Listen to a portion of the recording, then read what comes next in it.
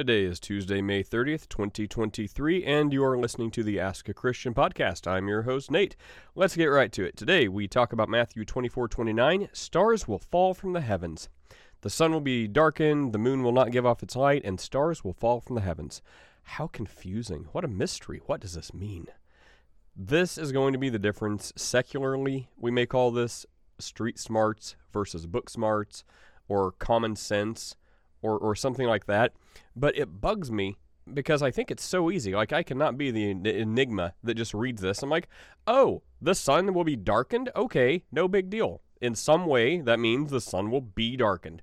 So will the sun itself be darkened? Will something be between the earth and the sun to cause it to look dark? That's fine. Like, am I just too easygoing? Like, too nonchalant about this? Like, it says darkened. That darkened means darkened. There's lots of ways the sun can be darkened. Or the moon will not give off its light. How pedantic is someone going to be and be like, well, the moon actually reflects, it doesn't give light.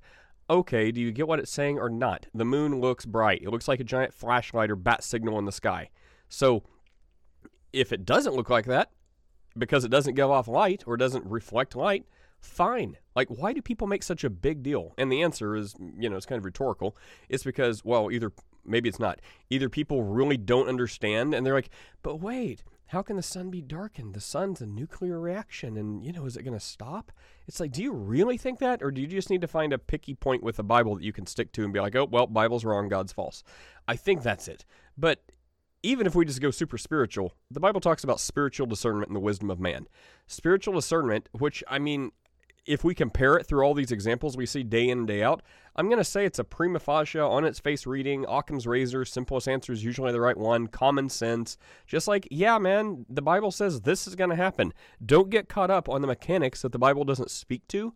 So whether the sun actually snuffs out, even though it's supposed to turn into a red giant and engulf us all, if something unexpected happens and it just poof, it's out. A giant alien spaceship comes between the Earth and the sun to make it look like it's not producing light or it's dark.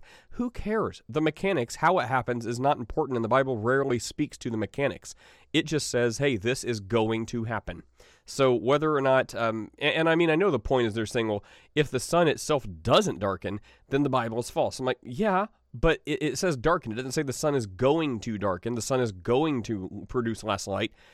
So looking darkened is fine. Maybe we're in a giant nuclear dust cloud from, destroying ourselves. So maybe the fallout is preventing us from seeing the sun clearly, so maybe it looks dark.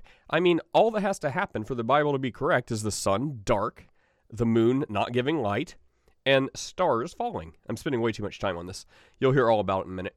But when they say stars, we get into such a contentious thing, and admittedly, I sound more nasally and annoying than usual because I have a cold that will not go away, or sinuses or whatever. Isn't sinuses just what people say when they don't really want to say how sick they are? In this case, it's a sinus infection. So sinuses, But they're caught on, they're like, oh, well, the ancient people in Mesopotamia, so not exactly the, people in Israel, but in the near enough area, they thought these were heavenly bodies and stars. And how can a star fall? Stars are suspended. They're not up nor down. They're a big, ball of gas floating in space burning.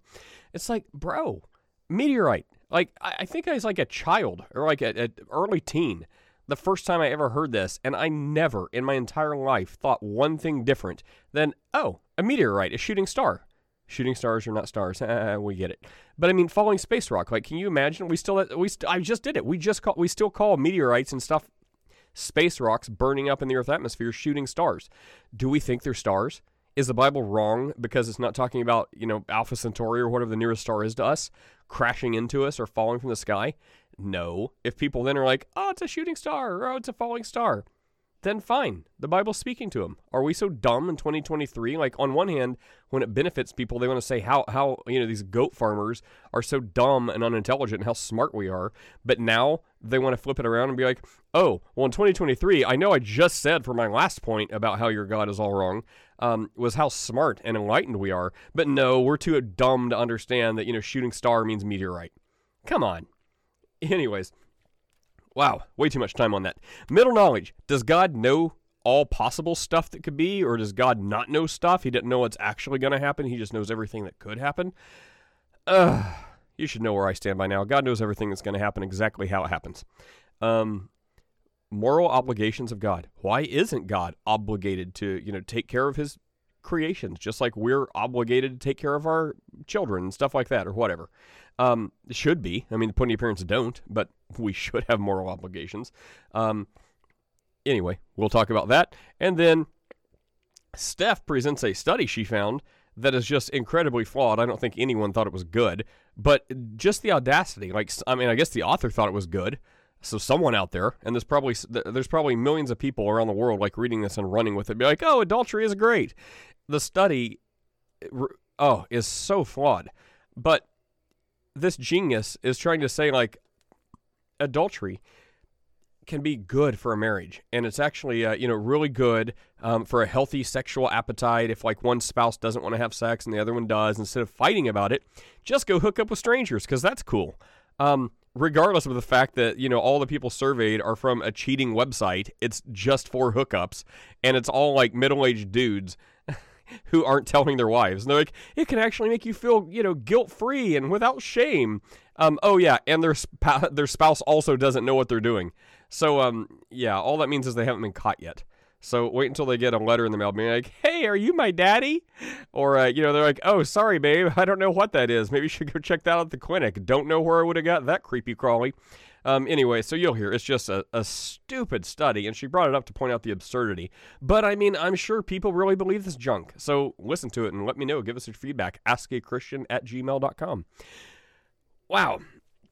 Check out, in addition, the Ask a Christian book, available on Amazon, going over a lot of topics and common questions about Christianity, why we believe what we believe it, and how to have a conversation to make people not think you're absolutely crazy or dumb or don't know what you're talking about.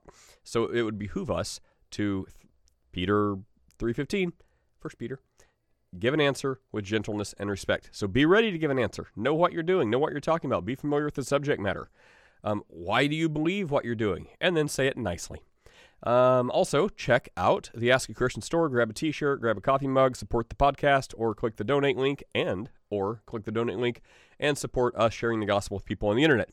So, take care, share these links. See you all later. So, I was reading Matthew 13. And 13:25, it talks about, some of the signs will be the stars falling from the sky and stuff like that. And I remember hearing, I've talked to believers about this a number of times, and it usually gets hand waved away. So, oh, they're talking about angels. But when I went to the Westcott Interlinear and then also read the Blue Letter interpretation, there's only one piece of commentary that I could find on it, and it was from I guess in my view, it wasn't from someone who looks like they had the capacity to be objective. Everything else that I've seen, and I talked to actually a couple of people just today about it, people who know this stuff and can read the languages and stuff, talk about it as apocalyptic literature. And so I wanted to get your thoughts on it, because so in Matthew 13:25 it says, stars will fall from the sky, and that's not possible, right? The closest star to Earth is Alpha Centauri, and it's something like 35 times bigger than Earth. I think that's a conservative estimate. So it's not possible for a star to fall from the sky. I'm curious what you guys think. Meteors. Matthew 13:25. Did you go to verses 40 through 42? 20, or 25. Mark 13. Yeah. Oh, I thought you said Matthew 13. Okay. Mark. I may have messed up. I meant Mark. Well, while they're getting out their tomes, I see that as falling meteors or comets like trails or burning up in the atmosphere, stuff like that. Yeah. We have a whole thing for it. We call it falling stars. Secular people. We didn't get that. No one thinks an actual star is going to crash into us. It wouldn't crash into us. It would just kind of swallow us up. Well, see, that's where I differ, right? Maybe you guys aren't as Calvinistic as me, but I follow the doctrine of accommodationism as espoused by John Calvin. But, maybe you're missing the sixth point. You might need to put a tulipa in there somewhere. They actually did believe the earth was flat, so that would make perfect sense. There you go, Mike. Well, and Michael, you also said you looked it up. So, I mean, I'm sure. Like, I mean, I don't need to look it up. I believe you. But I mean, when it says like falling star, like, yeah, if you look it up, the word is going to mean star, like, because they're saying a falling star. If they were saying, something else, then that's what the word would literally mean. So the word may literally mean a star because they're saying falling star, just like we do. Like, well, what does star mean? Well, star means star. But that's where Chris would say, you have to read a book. What is the author's intent? Anyways. So you have to understand what stars were in the ancient conception. There was the council speak, the stars in the sky, the conception of the It's interesting. stars. So I got a heavenly powers. Sorry, I got a little bit of commentary back. So it says here, the moving stars for deities. That's it. Yeah. So 1324. Like calls them heavenly bodies, the sun and the moon, right, and stuff like that. And then there's other references. I'll have to look at this later because I'm just on my way to a meeting. But same thing in Genesis 1, by the way. But yeah, go ahead. Just set my alarm walking my front door. Hang on.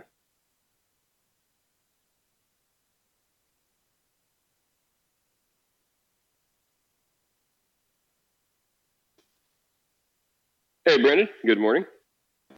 Did you say you're setting your alarm, Michael? Yep. Whoa, is everyone roboting? Or is that him really bad? It's Brandon. Is he roboting really bad for everyone? Okay, yeah. Sorry, Brandon. Michael, why do you have an alarm system in Canada? Isn't everyone nice there, or do they just politely steal your stuff and say, oh, sorry about that. Got it. TV's got to go. It gives us a discount on our home insurance. Ah, okay. Hey, I'm gonna take this TV now, and okay, just take it away. Do you have any money? Well, remember, we don't actually have banks in Canada, right? It's just all stuff in our mattress.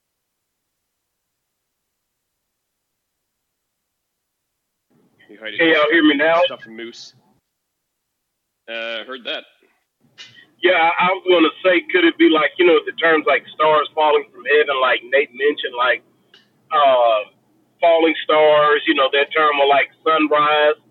Could it be like even though we have like, a lot of advanced sciences, we still use, I guess, archaic terms like that to this day? You think that could be maybe in the same genre? No.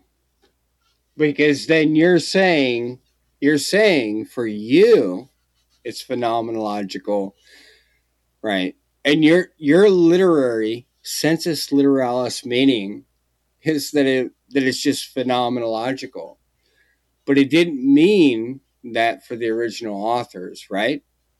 Because their view, right, is that they were actual divine beings up there in the sky. What are you talking about from the Bible? Yeah. Absolutely. I thought you were. Are you a Christian, Simper? Yes. Job. Right. What are the morning stars in Job, Brandon Nero?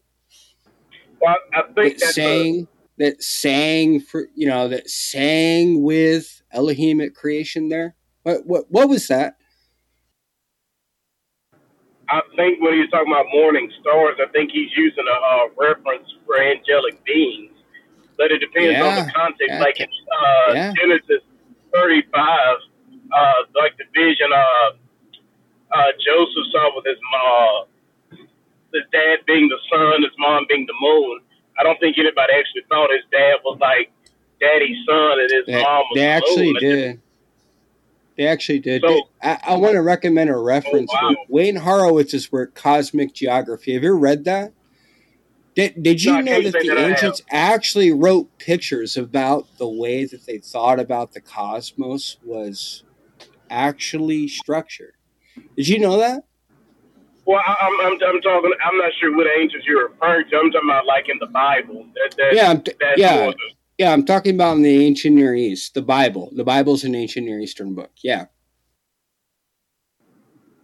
Are you on those two fires in heaven person?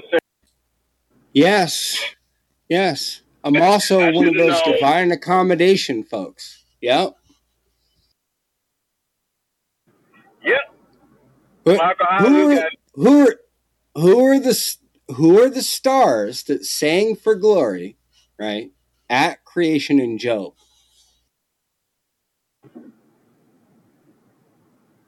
so if I'm understanding you correctly, you're saying that they thought that the stars were like singing and stuff? No. What I'm telling you is they thought that those stars were divine beings. Brandon, he's saying that everywhere you see star in the Bible, it's in reference to angels or some type of divine celestial entity. That's what he's saying. No. Okay. 5 minutes ago, I qualified that. I said the moving stars of the deities, not the non-moving stars. We could see this in texts like Enuma and Leo, right? Astrological Babylonian records. See, and this is why, and not none against you, Simple, but like just personally, and I love nerdy reading. Don't get me wrong, but this is why I have big problems. Like when people like base their theology, at least from a fundamentalist Christian viewpoint, on things that are not biblical. Like we start quoting Alan Siegel and all these other people, and Second Temple period, as if these people didn't have a lot of different things going on. To me, it lends to a lot of problems theologically because it's like Brandon, all these. Yes, sir. Brandon, then Hang on, wait. Brandon, Let me clarify something real quick. Great, I think, Brandon. Yeah, you're not going to interrupt me on my own stage. I've let you guys talk a while, and I'll keep doing it, but chill. So I wanted to clarify, there's a difference in moving stars, like comets, or maybe if they thought planets moved from time to time and associated those with stars and like deities were in comets, versus like a shooting star, like something coming into the Earth's atmosphere. I don't necessarily know, and I'd be curious if anyone does, to know if they thought those, like one-off events, were associated with deities. I can't really imagine them thinking that. Like they look up and see like a shooting star. See, I keep saying it. Like something falling into the atmosphere and burning up. I don't necessarily think they would say, that's a demon. That's a heavenly body. Well, also, but comments Nate, or something, for sure. Also, Nate, you got to also understand that they're going to have, in the ancient Near East, they're also going to, which is why I have some fundamental objections to that sort of rendering. Because in the ancient Near East, they understand that constellations don't always appear in the sky at the same time in the same season, right? So they understand that at certain seasons, you'll see certain clusters of dots in the sky. Let's not call them stars. Let's call them lights in the sky. You'll see certain clusters that form certain shapes. And then in other seasons, you'll see other clusters, right? And that's also in Job. Who can bind the Pleiades? Who can loose the belt of Orion? These are references to constellations, which they would have been able to observe even in the ancient Near East, that those constellations do not always appear in the same place. So either the earth is moving, and that doesn't track with early astrological understandings, or they think the stars are moving throughout the heavens, right? But they didn't look at, let's say, Orion's belt or certain clusters of stars as deities unilaterally. That's not something where we can say, oh, even in the sense of moving, let's say that, oh, they all thought that the moving stars were deities and the ones that were stationary were not deities, because there are clear examples of them conceptualizing moving stars as just celestial constellations and not personal divine entities, if that makes sense. There's plenty of Near Eastern evidence for them understanding constellations as just being lights in the earth that are lights in the sky that move, that are not divine or angelic or any such thing. So again, we do have to look very closely at the context, because in Genesis chapter 1 talks about them as great lights. It doesn't even call them stars, but the moon moves. Right? We know the moon moves, and even they would have understood the moon doesn't always look the same. Sometimes it's full, sometimes it's half, sometimes it's a crescent, sometimes it's not there. They understood that these changes happened in the sky, which if they didn't understand orbits, then yeah, they would have thought, okay, the moon went somewhere else. It moved because we don't see it in the sky right now. Well, I'm just thinking about the whole verse, and it's Matthew 24:29. By the way, if someone was curious about whether it was Mark or Matthew, it's Matthew 24:29. And just like parse your way through this, right? And it just says what will happen. It doesn't say how it's going to happen. It doesn't give the mechanics. So immediately after the tribulation of those days, the sun will be darkened. How do you want to read into that? It just states the sun will be darkened. Will the sun go out? People will say, no, the sun will be here for billions of years. It'll turn into a red dwarf and, swallow the planet. Therefore, God's a lie, or the Bible's wrong. Well, it doesn't say that. It just says the sun will be darkened. Maybe somehow that's like, I don't know, a solar or lunar eclipse or whatever it is that the world has never known. Maybe there's a giant tidal wave and it shakes the earth off its gravity a little bitty bit and completely blacks out the sun. And it's an extended time. Who knows? And it doesn't say how long it will be darkened. So the sun will be darkened in some way, shape, or form. Maybe a giant spaceship flies in between Earth and the sun and blocks its light. Just saying. And then the moon will not give its light. How? The moon doesn't have light to give. Therefore, the Bible's wrong. It's a contradiction. The moon doesn't have a light. It's a reflection of light. Don't be silly. It just says the moon will not give its light. So if the sun is darkened, does that mean the sun, doesn't hit the moon for it to reflect? It doesn't say. It just says the sun will be darkened. And by the way, it doesn't say completely opaque or eliminated. It just says darkened. So, maybe the sun will give a light. Maybe that's a nuclear cloud and we can barely see the sun. That would work for this. So if there's a cloud of dust that the sun is darkened, that doesn't change anything with the fission going on in the sun. That just means the sun is darkened and the moon doesn't give its light. And then the stars will fall from the heavens. Like, a star can't fall. It's kind of stuck in space. So I see that as, meteorites or falling, shooting stars or something like that. So you can read into this 1,000 different ways. But what it actually says is sun darkened, moon not give its light, and stars fall. So I think we're making much ado about nothing, of which I have made much ado about. You're welcome, Nate. No, I was really I was really just curious as to people's interpretations, right? Because there are many, right, who look at, who take the Bible literally, right? There are literalists, and I've spoken to some of those, and I've spoken to, people who just, interpret the hell out of things, and I was just curious as to what people thought it was.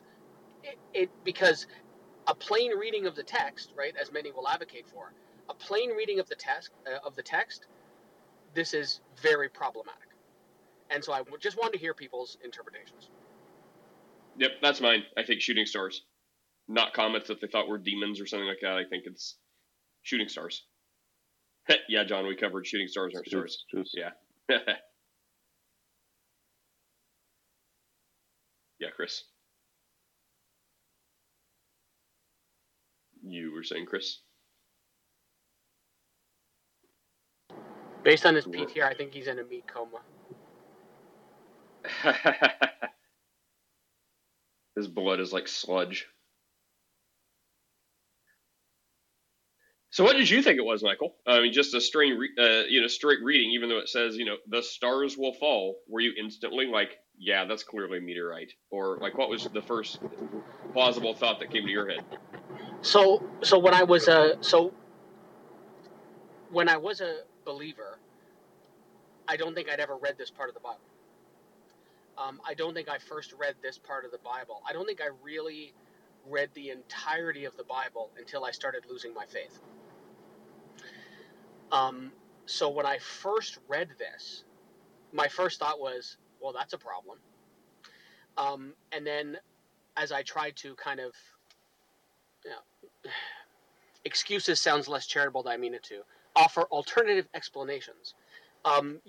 I suppose meteors, right? We call them shooting stars, and I think someone else said that. It might have been Lou who said that, kind of colloquially, call them shooting stars, even though we know they're just hunks of rock, right? There's not a star, right? Stars are like, there's no star that could fall from the sky, right? Because stars aren't up to fall down. So anyway, that was my interpretation. But yeah, I guess I thought as an explanation, it may have been meteorites or something like that. It still seems to me problematic, given that, given what the Bible is supposed to be and who it's supposed to be inspired by. You like in my mind, I think God could have picked better words, right? Because he knows that in 2023, the end of May, heading into Pride Month, Michael's going to be talking about this on a stage, and maybe we should address this better. Well, maybe, but if he would have used better words then instead of meteorite, maybe they would have prematurely, maybe they would have foregone the cross and stoned him for being a crazy possessed person. They're like, what are you talking about? Rocks aren't in heaven. Rocks are here. Watch. Then they stoned him with rocks. Watch. Maybe, he would have hoped better of us in 2023. Or we read with this, spiritual discernment, from God, or just, common sense reading, not mutually exclusive. That's like, yeah, bro, meteor. So then if it was like, yeah, stars are falling from the heavens, look up at that. Every now and then you can see one shoot across the sky. That's a star falling from heaven. He's like, yeah, these people are dumb. Yeah, those stars, they're going to fall. People in 2023 are going to get it. And if they don't get it, that's not keeping them from me. There's plenty of other reasons keeping them from me besides a meteor/star. I don't know. I think it's also important to note, Nate, that even in the activity of divine inspiration for scriptures, he's not circumventing. God is inspiring the scripture, but he's not circumventing the human mind in terms of the language that they know, the knowledge that they know, when they're writing these things down. So again, to Chris's infamous restatements and statements about authorial intent, it's like, okay, well, what did they mean when they say star, right? So did the ancient Near Eastern person, average ancient Near Eastern person, did they understand a star to be some big ball of gas that's fixed in the sky with a gravitational pull that's however many hundreds of times or thousands of times larger than the Earth? Or did they understand stars that they saw twinkling in the sky just to simply be something in the sky? Something that's in the sky. Sparkles. That's pretty easily settled, right? 1 second, Sipper. I just wanted to point out Jamesy in the comments. Excellent point, Jamesy. There is no way to know that, but I have never thought about that before. What is it called? The big, the two ways the universe dies, we think. The one where it rapidly expands and, basically everything super shoots out. It could be that, right? That's kind of like warp speed, right? Like when in Star Wars, when they go into hyperspace and all the stars look blurred and look like they're streaking across the screen because it's moving so fast. Maybe, I don't know, that's what ends everything. Jesus is like, all right, Earth's ending, time to come back. The universe is super expanding. That's a interesting point, James. There's no way to know if that's it, but why not? Yeah, Semper, what's up? Yeah, so rather than speculation, I actually appeal to what is there rather than what isn't there, right? Wayne Horowitz's Cosmic Geography book outlines the way that people thought about the ancient world, right, in Mesopotamia. It actually makes several allusions to the scriptures in that book. I also appeal to Enuma and Enlil, which are Babylonian astrological texts, where they refer to the sky, to the lights in the sky as deities. The only speculation going on here, right, is to deny the actual evidence by scholarship on this. Well, I asked you, and that's where we differ. You say maybe it could be. Well, maybe it could be. Great. Where's your source? Citation, please. Right. I'm asking in your source, your citation, does it address... I gave you two. Oh, so what am I going to ask? Okay, I'll ask. I gave you two sources. You gave me nothing. My patience is, wow, Michael. You may see me lose it faster than I do with people screaming at me and saying whatever. Simper, I'm asking you a question. I don't know the answer. In the two sources you keep saying you gave me, here is the question. Does that address every single thing in the sky? I get it, lights in the sky.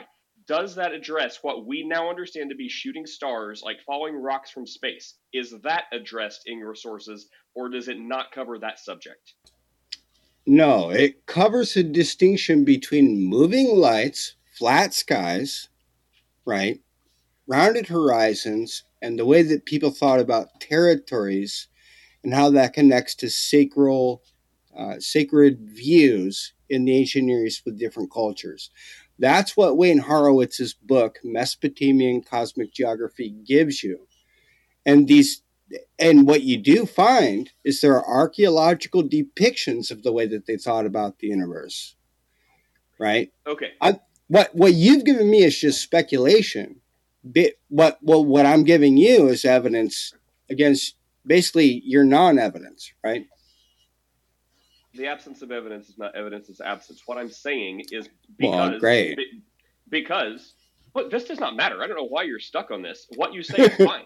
I'm not disagreeing with what you're saying. I'm just saying I'm not stuck on it. Okay, so since your source doesn't address what we're talking about, I'm not saying this is definitely it. I'm saying it could be. We'll never know. The Bible's silent about it. Both of your sources are silent about it. So if they understood per your sources, my sources you literally just said your sources cover, moving bodies in the heavens and stuff like that. You weren't listening. Does it address meteorites? Does it address falling rocks from space? And you said no. It does? Yeah, look at if you're asking me specifically, wait, hold on. Let me comb through the pages because I think it does talk about meteorites. The point remains that the only way it makes sense is if the Earth is a flat Earth. That's why it's written that way. Nate, this may make me a terrible person because I dropped this bomb and now I have to go. So curse me if you will. I was just looking for. Hey, you name this channel, right? As a Christian, we've got answers. I was looking for answers, man. No, don't feel bad. You shouldn't feel bad. I think it's fine. Like I guess we're talking past each other. Maybe we're not now. Maybe we've buttoned it up. But yeah, so my answer remains. It could be deities of the heavens that they're talking about. It could be a common thing. Maybe evidence for that source. Which scholar has that? All right, cheers, guys. Both of yours, the ones you just said that talks about they thought the heavenly bodies were deities. No, mine said that they are deities. You're saying maybe they aren't considering them as deities. And then I made a distinction between moving and non-moving stars. Semper, at this point, we're done. I literally made your point, not my point. I didn't talk about falling stars. I was going to say that, but you cut me off. I made your point. I said maybe it's deities in the skies. Maybe it's comets moving closer is why they thought, it's a deity moving in the sky. I was making your point. And then you say, what's your evidence? What's your source? The sources you gave. I'm making your point. I'm making your argument. Am I being punked right now? Is someone about to come in with banners and signs and horns? All right. Anyway, Marquise, what's up, man? Hey, final point of clarification, just to throw in there. So I understand the relevance of using ancient Near Eastern text to establish what the cultural and shared thought or common thought environment was, in the biblical narrative because they're in the ancient Near East, right? I've taken those classes. I've read a lot of those books. Which will talk about the Old Testament in the ancient Near Eastern thought, right? Or the Word of God in ancient Near Eastern thought. And it providing context for why they thought certain things. But what you also have to understand is that just because you're establishing something generally in Mesopotamia, or just because you're establishing something as generally speaking the common shared idea in the ancient Near East, it doesn't automatically dictate that the Bible is using that thought, that common shared quote unquote colloquial thought to inform its rendering of whatever divine message God inspired the authors to write. Why?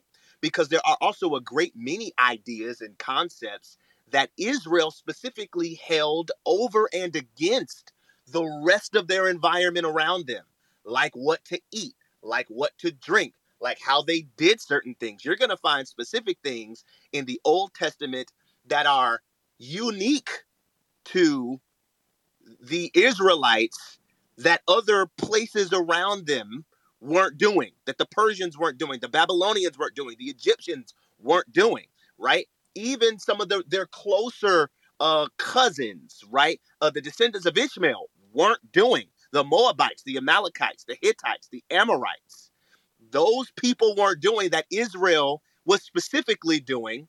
That is a result of the again, that divinely inspired word that they received then from Moses, right, or from the prophets, et cetera, et cetera. And so it gives this is what I think Brandon's point was, that it might give, as an extra biblical source, it gives us some context, maybe some ideas about how they might have seen certain things.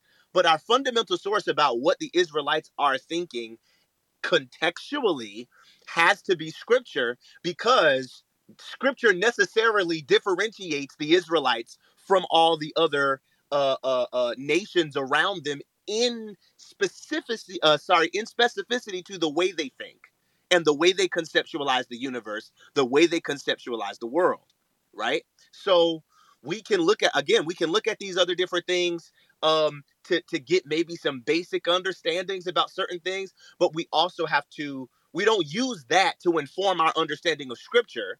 We should be qualifying whether or not that fits into the Christian worldview or the Israelite environment or conceptualization based on what the scripture says about what they think. And what you'll see is, in scripture, they're referring to things in the sky as inanimate objects that are just there for the glory of God. And they're referring to, I'm loosely defining this, things in the sky as, things that sing before the throne of God, like the morning stars sing with the sons of God, et cetera, like in Job or in Revelation. And Satan drew a third of the stars of heaven with him. And, so there's a reference to angelic beings there. But then there's also the two great lights in Genesis 1, and the greater light governed the day and the lesser light governed the night. So there are different conceptualizations of these things in the heavens, and it's not necessarily a one-size-fits-all thing, and that's based on the biblical context. And we can't take something from outside the Bible to then say, oh yeah, generally speaking, it means these different things, without qualifying that based on scripture as the primary authority. Right? I'll land. I'm with you, Marquise, and the greatest question I've heard today is from Carlton. Why the contention on such a tertiary issue? I completely agree. And I mean, for myself, my frustration, because, I have no dog in this fight, right? What the Bible says, the Bible says. So you can interpret that different ways. So I don't really care beyond what the Bible says. My frustration was I literally said what the guy has been saying as a possible thing. He interrupts me to ask for evidence. I'm like, bro, I just made your point. My evidence is your evidence. So my frustration was, for whatever reason, the guy was like so adamant about his point that he wasn't even listening to anyone else talk, because I said exactly what he was saying. And he's like, where's your evidence? I'm like, well, your evidence. I said what you were saying. Anyway, so that's my problem. All you other devils can explain yourselves. But Daniel, welcome. We'll get right to you. But G had a question in the queue first. G, what's up? Yeah, thanks so much, bro. So my question is this. I'm a father of 2 kids, and when I think about them, there's absolutely nothing that I can think of that they can do that would make me to forsake my 1 children. Absolutely nothing. You can think like in the worst sin ever. If God sees us as his 1 children, and if we are saved, we have the Holy Spirit, is there any sin or anything that can make us to not be saved anymore? If your answer is no, of course not. Come on, he's your God, like you love your children. God's loved us. There's absolutely nothing that you can do because of God's grace, because God's love. If that's the case, how do you justify these people that they say that, yes, you can lose your salvation because you can, stop the process, or you can, forget about God? Or how can you conciliate this? Because even if my children, they forget about me, they are still my children, right? So how do you see this, losing your... Well, it would hinge on whether or not they truly are their children. And I think, there's kind of some going back and forth, that there's some internal inconsistency with that position that you could try to point out. Maybe they'll see it, maybe they won't. But it all hinges on, are you truly God's kid? So, they may cite the verse, which, I was on the fence about this. I'm still on the fence, but I mean, it's more consistent to be like, well, no, if you are saved, then you are saved. well, when are you saved? And I believe, Romans 10:9 and 10. If you confess with your mouth Jesus is the Lord and believe in your heart He raised from the dead, you will be saved. So some would say, well, you will be, meaning at the end. Paul says, run this race before you. But we're also told, like, we're sealed by the Holy Spirit. So it's all predicated. Like, I don't want to say they're completely dumb or, call them, like bad words or something. Because I think it's reasonable. Like, I think it's internally inconsistent. There's some problems. Maybe you can slow walk them through. But I think it's still, on its face, reasonable to question and be like, well, are you saved now? Because even they would say, like all the ones I've spoken with would say, well, yeah, once you're truly saved, then you are saved, and there's no, well, maybe they all wouldn't say that, but a lot of them would say, well, yeah, once you're in, you're in. But when are you in? When you take the last breath in this life, if you've ran a good and faithful race and all that stuff, if you've like held to your guns, and if yes, well, then you're saved and you can never be unsaved. But like the once saved, always saved people would say, well, once you profess and believe and you're a disciple of Christ, you repent and believe the gospel, you're saved right then. So you can never lose your salvation, meaning you're basically going to toe the line for Christ. If you become a moral monster and do everything against Christ, well, they're not going to say you've lost your salvation. They'd say, well, actually, that was a false conversion. You were never really saved. Because if you were saved, you never would have done those things. Versus the other people would say, no, you were saved, but now you're not saved because you've done those things. You need to repent and, be forgiven or resaved. So that's the best I can do without any of those people to better explain their own position. Thank you so much for that, and I totally agree with you. It does make sense. It wouldn't be, of course, if you have done loads of different bad stuff, of course you would not like save in the first place. Like, that's what I believe personally. But what if I could just extend the question? So what do you say that for those that they feel like that they are saved, they have like the Holy Spirit, but what about some stuff about like sin? So how do you conciliate sin? Because I know that we are always going to be sinners, and for sure, but how do you see that the repentance life towards salvation? Because some is going to say, no, you have to be fully repented of all your ongoing sins to be saved. Otherwise, you're not saved. That's a good question. Would anyone else like to speak? Wonderful. I mean, there would only be very few people talking about like sinless perfection, like you never sin. And we also wouldn't call those people Christians, because we're going to deal with sins, whether, infrequently, very, very small sins, or, if it's like egregious and habitual, then, problems, perhaps not even a Christian, like we talked about.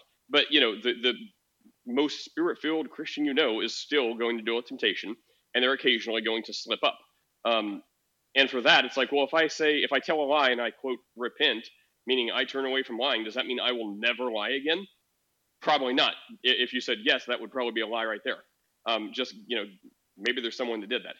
But yeah, I think it's like living a life of repentance, like knowing that you're not immune from sin. You will deal with sin, you will deal with temptation, but you're not habitual. You're not making a habit of it.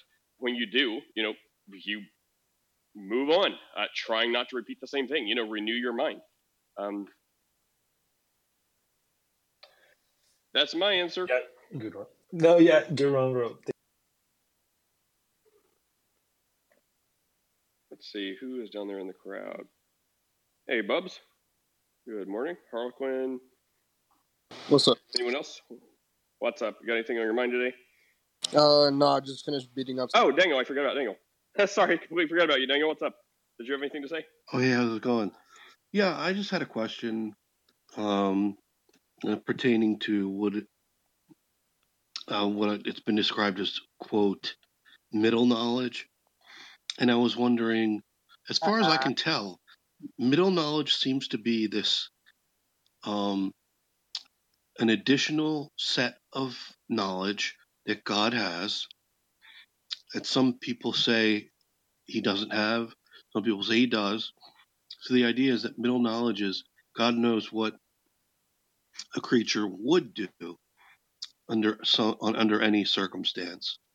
And I was wondering if anyone can speak to middle knowledge and why it's if it's important at all. That's going to be even though Bubby unmuted. I'd like to say is basically, for people that don't want to be like, yeah, God knows everything and he didn't stop evil, so Like, I feel like whether they admit it or not is to kind of circumvent that. Be like, well, he didn't know exactly the evil is going to be committed. He knows everything that could happen, all the possibilities, the good, the indifferent, and the It's evil. just cope for the problem of evil. Yeah. So, I mean, let's pull Steph up here from somewhere. Maybe she'll say it better. I think she thinks that unless we've converted her. Oh, she's there. Oh my gosh, I actually didn't even see her there. Yeah. But so I understand basically God knows all possible possibilities that could happen. But I believe when the Bible says God knows all things, that means the actual thing that's going to happen. Bubs, take a stab at Steph real fast, and then we'll see what she has to say. So just, I just got here. just real quick. This may be one of like the only times I will ever agree with John Lee. He's right in the comments. Counterfactuals do not exist. Therefore, middle knowledge is not biblical. Good job, John. All right, Steph, what's up? I actually didn't even see you. I didn't even know you were. She got a phone. Let's go. Oh. Okay, let's I'm bash back. Steph before she's back. Saved by the bell. Hold on. You gotta. Okay, wait a minute. Catch me up. We're talking about middle knowledge being what? Daniel had a question on middle knowledge. What was the I think you heard original as much as we question? did. Like, if you were here in the last 2 minutes, you heard everything we did. So, Daniel, you want to restate your question? Sure. I've heard a lot of talk about this notion of middle knowledge, and I was wondering, typically it's understood that God knows like all true things. Like, so everything is true, God will know that. But it seems like there are these other sets of facts which don't happen. Like, God knows what certain creatures like would do. So God has a knowledge of information about what creatures would do, and so they can only do that which is in the actual world, the one that God creates. So the idea is that he has knowledge of what creatures would do in some other world. And I was wondering, is that what middle knowledge is? Is middle knowledge important? And what does it rest on? What does it matter? Yeah. Okay. So in talking to Jack, actually, I had to really push myself and do a bunch of research on this. So my understanding is that there's actually a difference between the idea of middle knowledge in philosophy and in theology. So, like, one of the things that I had heard from the more philosophy-minded atheists was that, let me see if I can get this right, because it's been a while. They said that it's the idea that God knows everything that would happen. But in theology, it's that God knows everything that would or could happen. So I think sometimes the conversation gets a little muddled because there's a nuance there that can take you in two different directions. Is it important?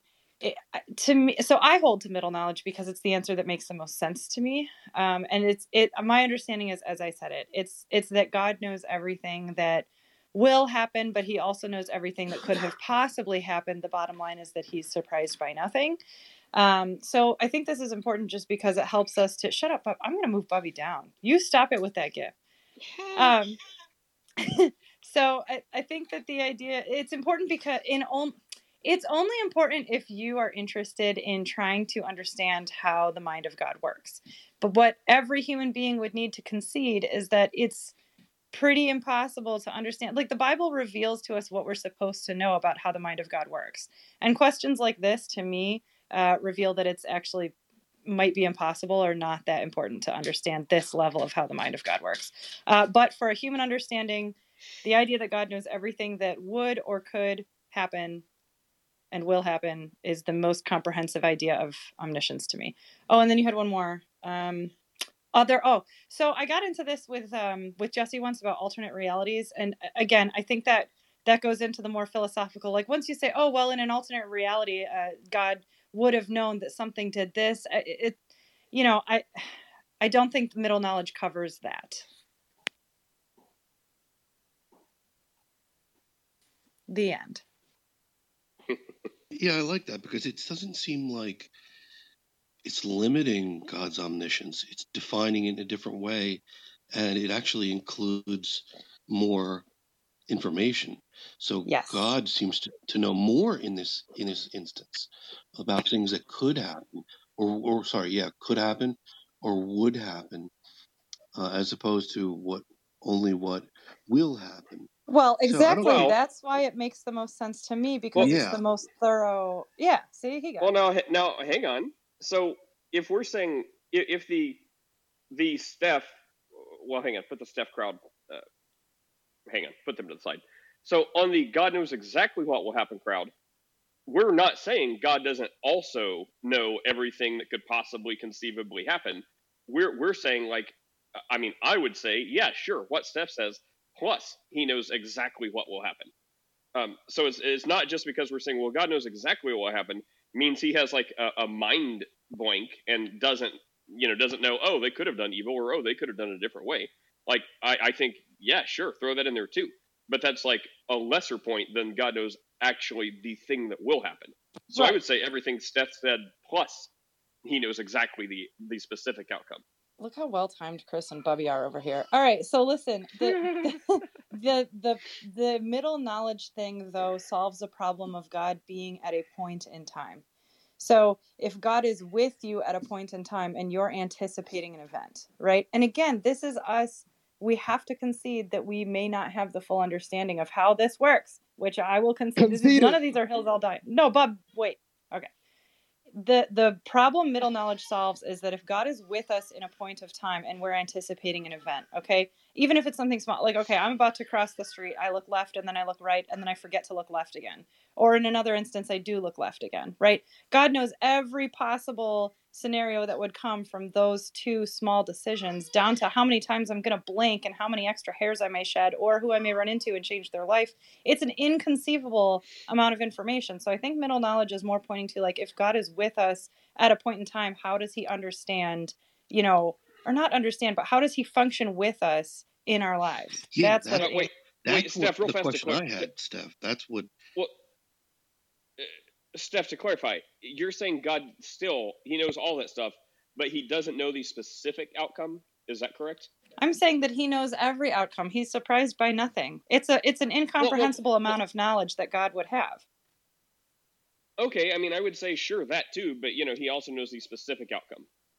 Or you're saying all these outcomes are specific, but one will actually be realized. Bobby, can I move Bobby? He's got cusses going on. All right, so the idea here is that you've got the power. So there are certainly occasions where, and this is where I'm really going to depart from Reformed teaching, right? We see many occasions in the Bible where God chooses to know, where God interacts, knows what's going to happen, directs. There's lots and lots and lots of this. In fact, the vast majority of the time, that's the way he's functioning. There are other times where God is persuaded or changes his mind or reacts to something that humans have done. Therefore, in order for that to make logical sense, it must be that God is to some amount along on the ride with us by his own choice. Yeah, that's absolutely. See, that's what I was getting at.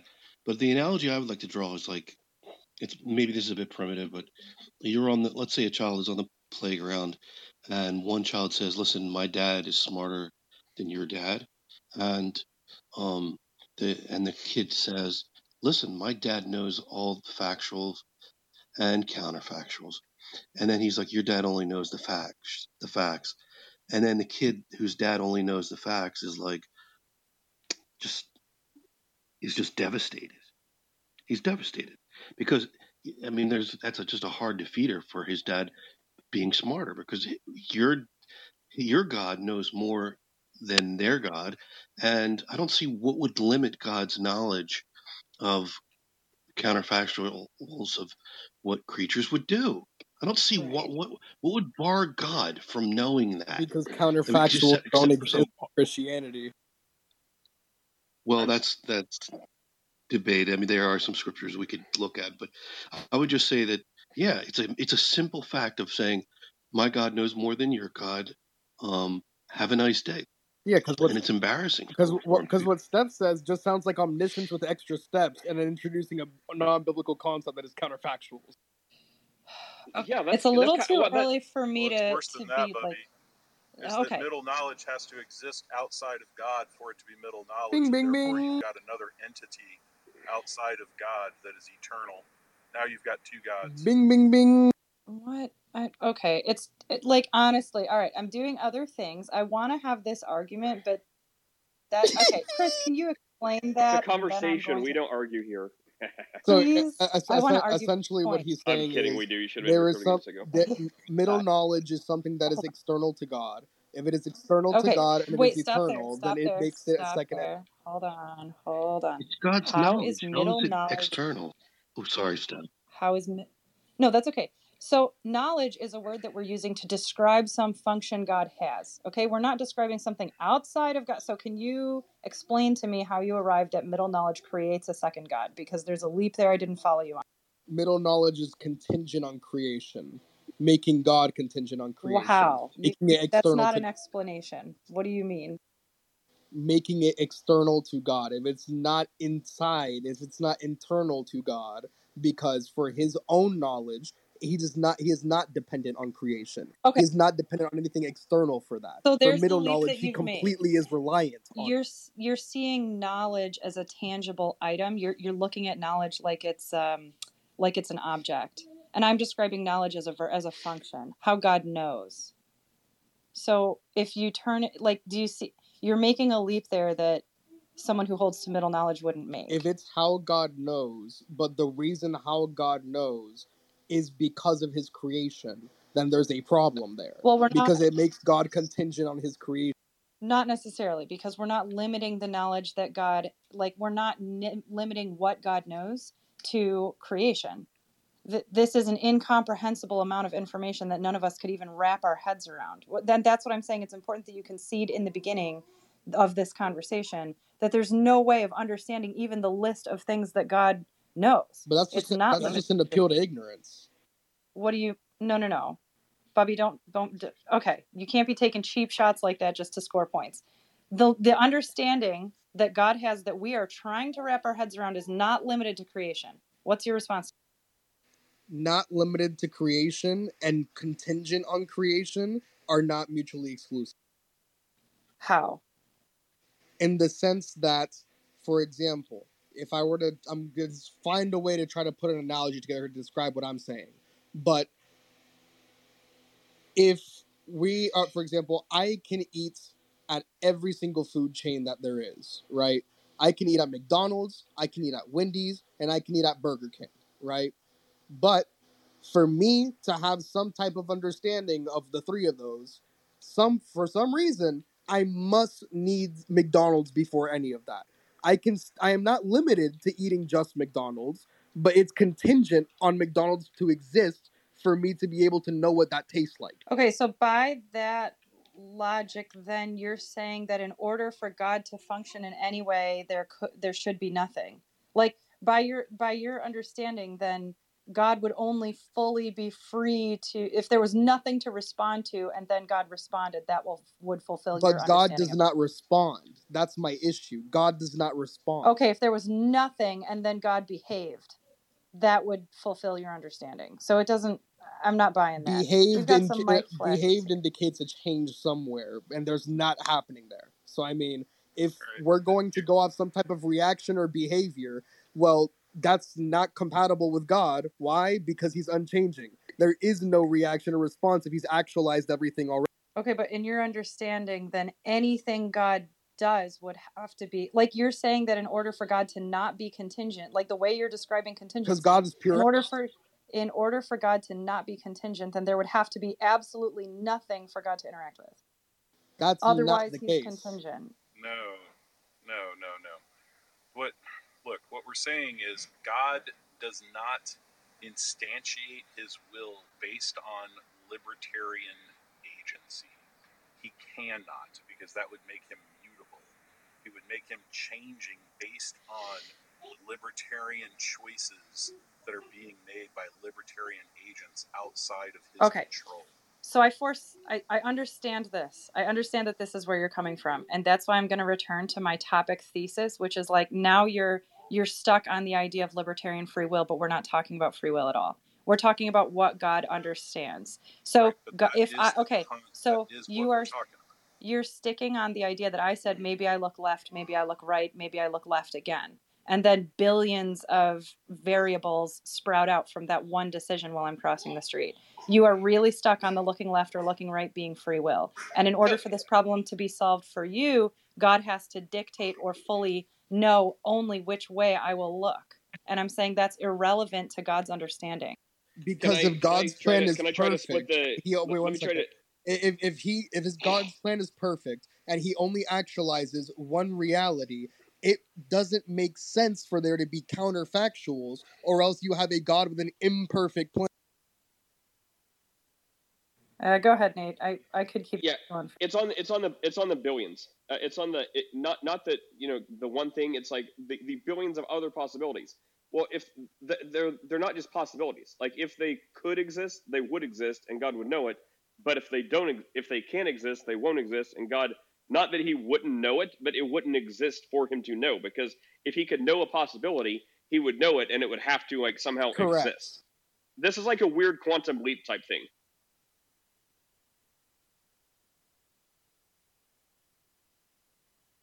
Yeah, I'm just going to depart from the Reformed idea that that in order for God to be, no, I'm not. I know you're not, but you're also kind of standing in the middle of it, as usual.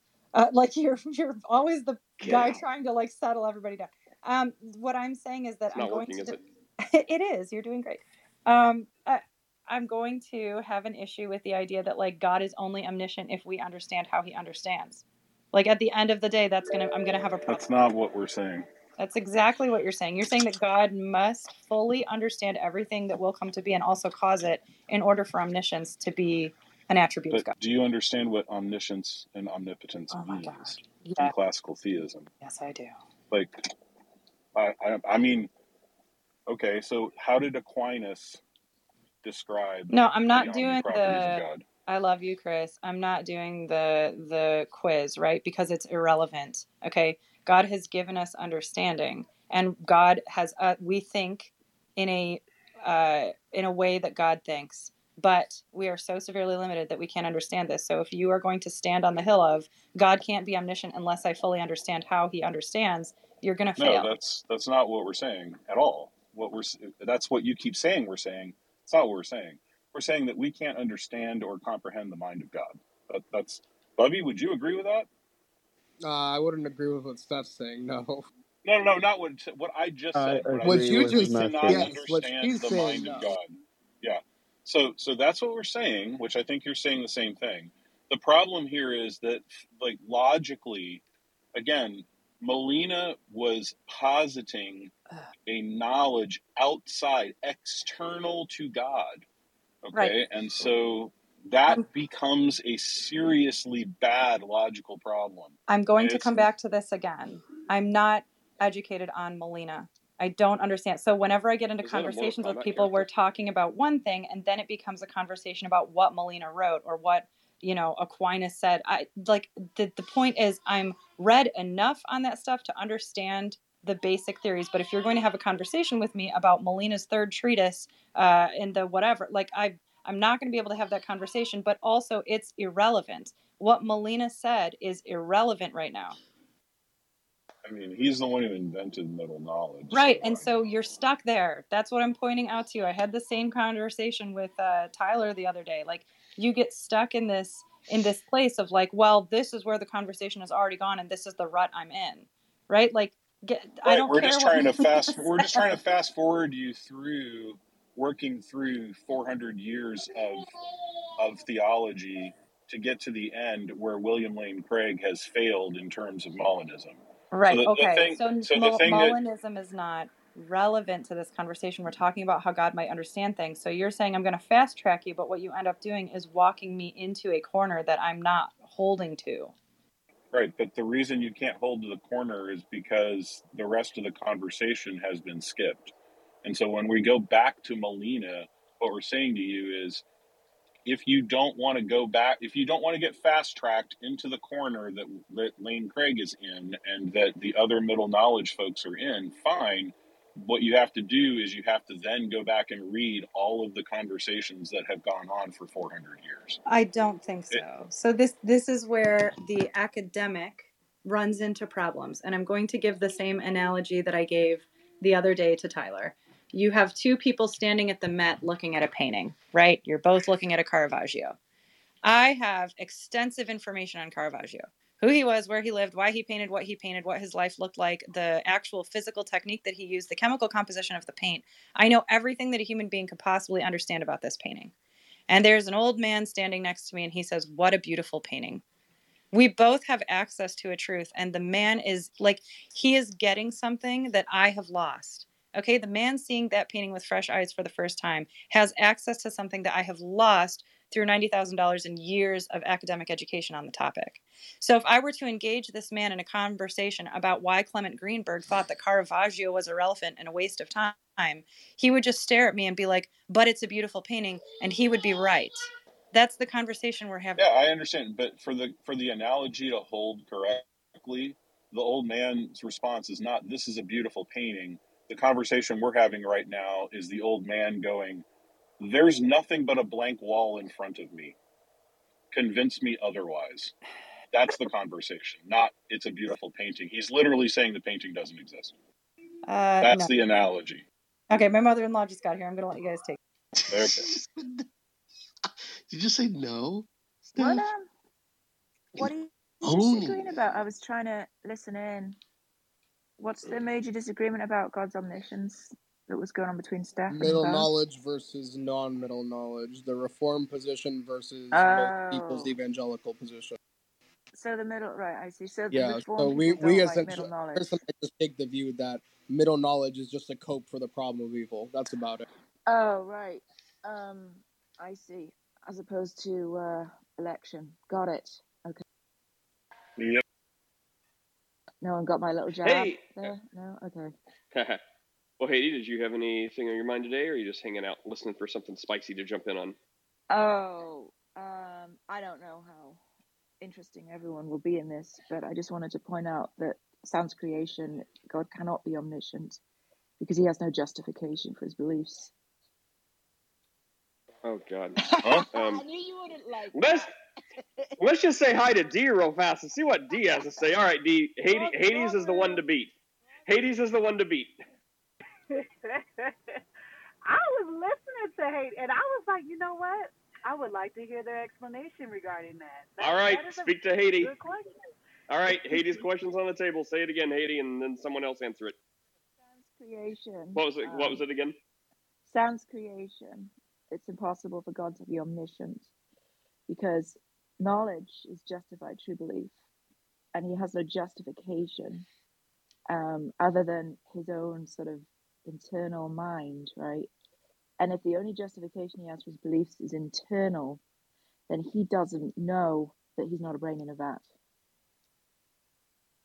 All right, that sounds like something for you, Bubs.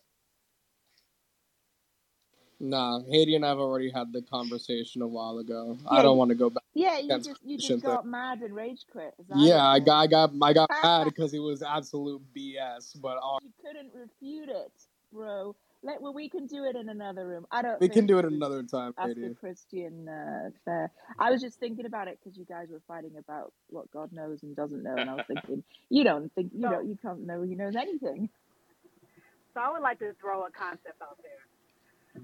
So I try to liken it to, okay, I have children. I know their personality types. I know who they're going to be at the end of the day because you kind of just know.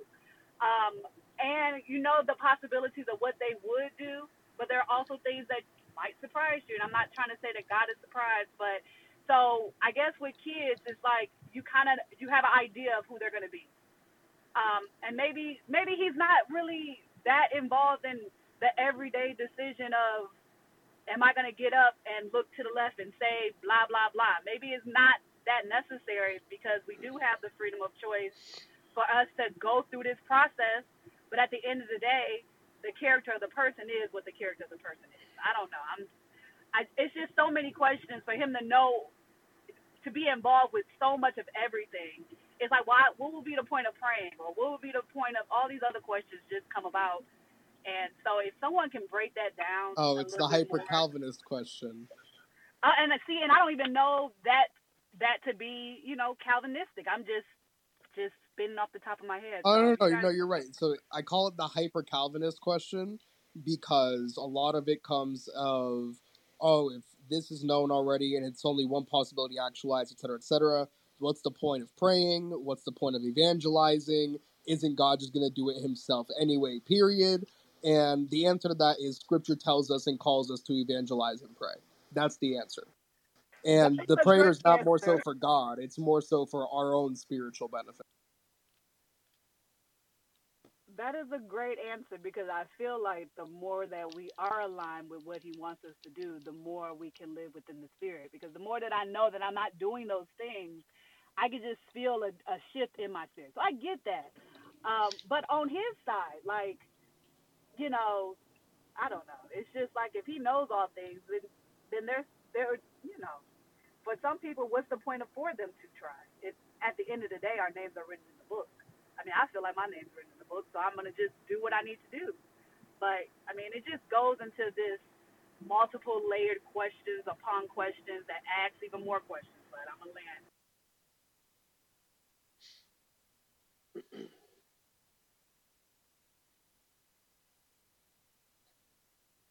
No? No one else? What's up, Fury? I only have like a comedic thing to add rather than a informative one. I felt like I walked into Ask a Pharisee this morning. Why is that? I The hubris of Oh. the logical arguments. Oh, I mean, I get you there. Yeah, I think a lot of Sorry, times. not ask a Pharisee, ask a Calvinist. That's what it is. Oh, you should have heard the first one. It was like, we're like having a knockdown drag out over like what falling stars meant. I'm like, dude, no one should care this much. Like, I only care this much because you guys care this much. Yeah, It just was. wait till you hear about the infralapsarian conversation. That's why, like, there's so many beautiful little phrases that are like simple and sweet, yet infinitely deep and complex. Like, don't you need to don't see the forest for the trees, or stuff like that, right? Like these are all little insights into the point.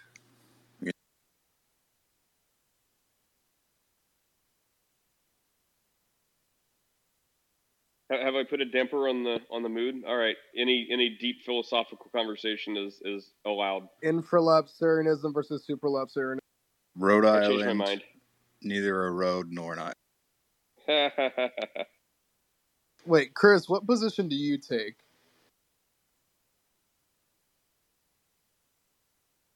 The repent and believe the gospel one. I'm in the middle of a network right now. I'm gonna have to bow out for a minute. Isn't Chris a dispensationalist? Yeah, he's a No, dispensationalist. I think Chris is actually like what was it? A 4 3/4 station Calvinist or something like that. Nah, he's a 5-pointer, but unfortunately, he's just a dispy. I'll pray for him to get soon good enough.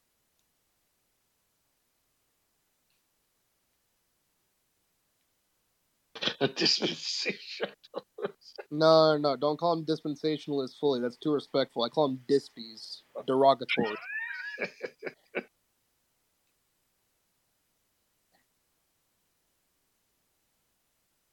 I don't have anywhere to go from here. Look up. Your redemption draweth nigh. Yeah.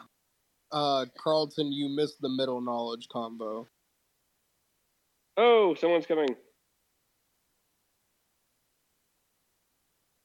Hendrikus. Hello. What have you brought to the table?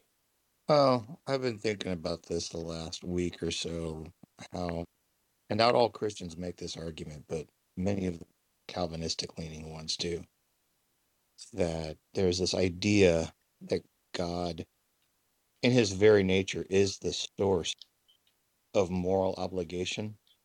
The notion of moral obligations come from the very nature of this being, and yet this being has no moral obligations to its creation. And I just find that to be a very strange concept. Well, would a Calvinist like to? Creator-creature distinction. Doesn't matter if we're talking about moral obligation, the source of moral obligation, Yeah, right? source of moral obligation. God does not violate his own nature. If the moral obligation is part of his nature, God would not violate the moral obligation. The moral obligation is not supposed to be given to the creation, as again the creator-creature distinction would distinguish the moral obligation of the creator to the moral obligation of the creature. Now, if that's the case, and God doesn't violate his nature, he's never in violation of any moral obligation, period, including the one that he does not owe to the creator. So if God is not morally obligated to anything, how could he be the source of moral obligation? How could his nature have anything to do with moral He's obligation morally obligatory to himself within the three persons of the Trinity. to himself? So why does the creator, what distinction, right, as far as moral obligation? Are you just saying there's a distinction between the creator and the creation as far as moral obligation is concerned? What is the thing that actually draws that distinction? Thing That that there would be no, because you would say that the creature is morally obligated to the creator, but then you're going to say it's not true in the reverse. So why is that? Why is the reason that it is the case is because if we have God from one standpoint as the creator being the objective standard that it that's just is, restating the claim? I'm going to restate what I've said already because what I've said already answers the question.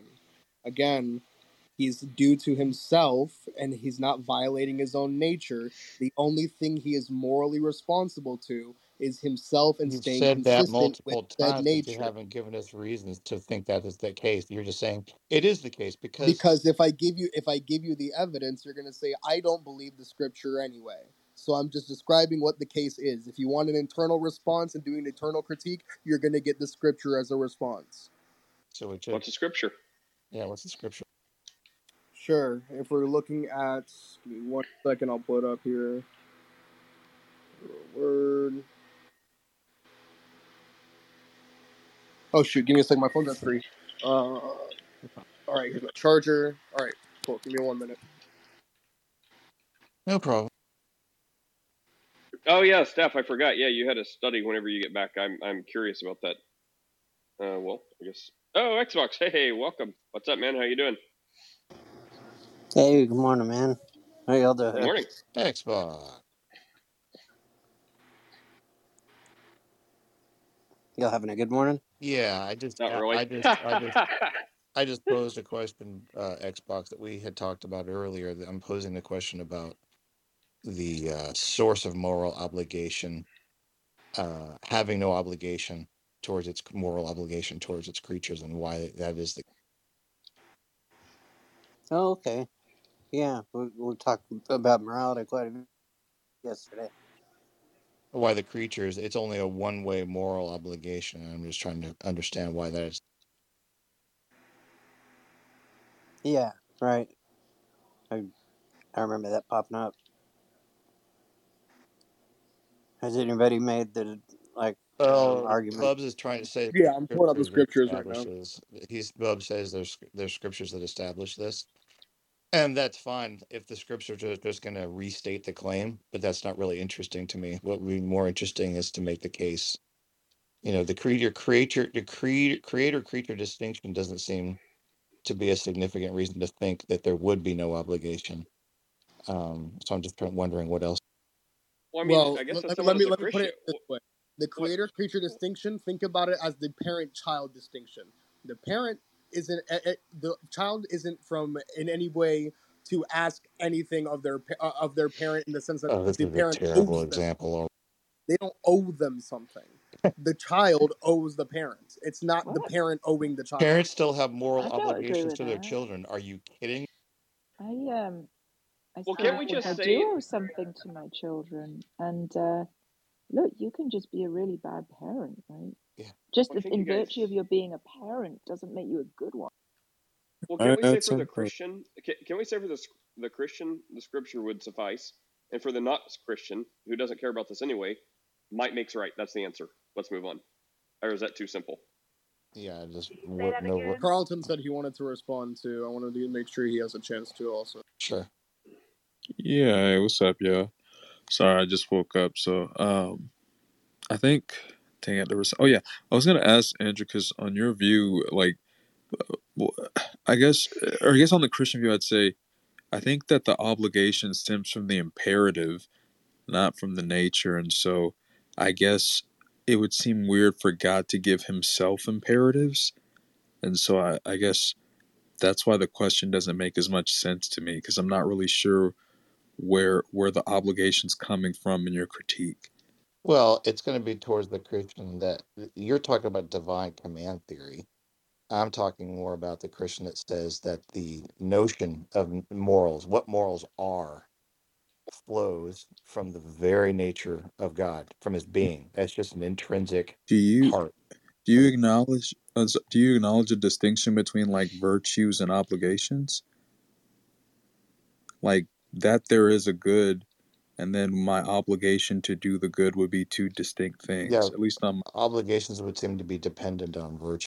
I agree, and so that's why I guess in the divine command theory that would make sense. But yeah, because I heard you jump from the obligation part, and then you said that morals kind of stem from the nature. But when I'm hearing that, it sounds like I'm hearing virtue. Is that what you mean, or do you mean something different? I think it's going to be all intermixed because if you're talking about God has these virtues, right, which morality flows from the idea, the notion of obligations Yeah, comes from the. I think this is why the nuance is important because I think with God being the grounding of the good, and like I guess if we're just saying on a Christian view, if God is the good, and then our moral obligations to the good come from the imperatives from the good, then that would kind of help distinguish where that's why I guess there wouldn't be, in a sense, a moral obligation on God because He's the source of the imperative. And I guess the obligation would come from the imperative of the good. I do think that still there are some things that God would will by necessity, like the good of His own nature, and He can will some things necessarily or contingently, but or He can will a necessary means through a contingent, or a necessary end through a contingent means. But if He necessarily wills the good, that would be different from saying that there's an obligation, unless you're talking about just the constraints of His own nature. At least that's how I think Christians would view it, unless they're voluntary. Yeah, that's it still doesn't make sense to me. To say that the notion of moral obligation comes from this being, right? It is what he his very nature says there should be moral obligations, right? That's his very nature. So at least you're not responding to my position. You're responding to that other position about something in the nature. Because I guess I just heard Well, it doesn't make I don't sense. think you're saying. I don't think you're disagreeing. You're just having a way of saying it that says it's a one-way moral obligation, the creature to the creator, and I'm just not. I'm still not certain how you're establishing. Respectfully, I think I kind of broke it down. Are you able to engage or restate my position so I can see that you understood it? You said the good. He is the good, and it's imperatives that come from him. No. To, yeah, those were words you did Yeah, use. yeah, I did. I used the word good and imperative. Did you say He is the good and imperatives? Did I hear you say Yeah, that? that's you said he is Yeah. the good, right? Yeah, but I didn't say that He's His imperatives. I said the imperatives come from that, but they're distinct from the good itself. How are And I they said that distinct? obligation because something comes from it. It's like a ray that comes from the sun isn't the sun. Like, so when I say that the virtues ground That ontologically doesn't what the make good, sense because then you're saying somehow the imperatives would coalesce apart from his nature into something else. That doesn't make yeah, I don't see how this is okay. So let me say that, yeah, the same way that I guess a ray comes from the sun but isn't the sun, like an imperative could come in the form of a command that's not the same as the nature. It might reflect the nature, but it's not the nature. And so if I'm saying, hey, you have good, virtue, and then that doesn't have any sort of moral obligation entailed in it, it is just the good. And then the imperative would be what grounds the obligation to do the good. Like, I don't see you're how that's not a very drawing hard much of a distinction. distinction other than they're like, maybe spatially different occurrences, but you're not drawing any distinction between what they actually are because it seems the I content is exactly the No. Well, an imperative and a virtue I would be different. I guess like a virtue and an obligation, like those are I don't see different. how there's going to be different. Yeah, I guess the same way that a ray from the sun is, or the fact that there's just some sort of metaphysical, like, let's say even on Platonism, right? Even though I'm not Platonist, let's just say there's just this thing that's just out there that just is. That doesn't mean that there's any sort of obligation to do that thing, some sort of imperative, at least on my view. And I think that Yeah. that tends to. Oh, go ahead. Sorry, I thought you were done. No, you're good, but I just when somebody kind of hand waves away the nuance or the distinction and just says that, I don't see how that wouldn't be a distinction without a difference. I don't see how that would be a distinction without a difference. I think it is. Well, with what you're saying, I'm following with what you're saying about the. I think the sun analogy was a good one. But didn't that kind of beg the question? Why ought one follow God's imperative? What No, precept is it? Because it's death that's a otherwise. psychological issue. That's moral psychology. What I think Enricus was pointing at is that if the obligations are grounded in the good, there's a question: what do you mean by good? There is it a normative good, or is it some sort of descriptive quote unquote good? Because if it's the first one, then the obligations are entailed, like you're analytically deriving Right. them, and if it's the second one, you can't even derive them from it. That's right. So, like, the question is the good normative or descriptive? He's on the. He didn't hear anything you Yeah, just said. He yeah. got a phone call. Got a phone call. That's some Thank you, supernatural thank you, intervention. Zeleny. Thank you, Zeleny. That's exactly what I did, like, on my screen. It didn't show that he's on the phone. mine did. He's got a little red Yeah, phone on. Well, let's say hi to Daily Shadow. What's up, the Shadow? Hey, The Daily. Shadow. The Shadow. Of course, he's not speaking. What about you, Ignatius? Oh, Carlton's back. Instances? Okay, Carl's back. Why don't you say what you said again, Zeleny? Yeah, so no, he's Nope, again on the and call. there he What is happening? Great. He's doing it on purpose. He's like, God is whenever trying it's to time give talk, us. he's God is trying to give us a way out of this Tyler, do conversation. you have a response for it, or anything you want to add on? Nah, not really. Well, I think Carlton is Nathan, fine. you jumped in and said was fine and good. I think he was just looking for the verses that back it up for a Christian. How you said to get past it, I thought would be a sufficient answer, and it's not like a really in depth kind of thing, but I think it's sufficient. It's Yeah, what's the next question in this argument? What is truth? What is objective truth? Like, how convoluted would you guys like to get? I want to get to the one where we don't know if we exist or not. I want to go there. Exactly, because that's where this leads. This same reasoning and logic. Just start there. It's like Cut out the middleman. picking apart the English language, trying to look for some sort of crutch My to PTR put sums up Christianity everything. upon. Just repent and believe the gospel. Done, done, and done. You want to, sweet. If not, do what you want.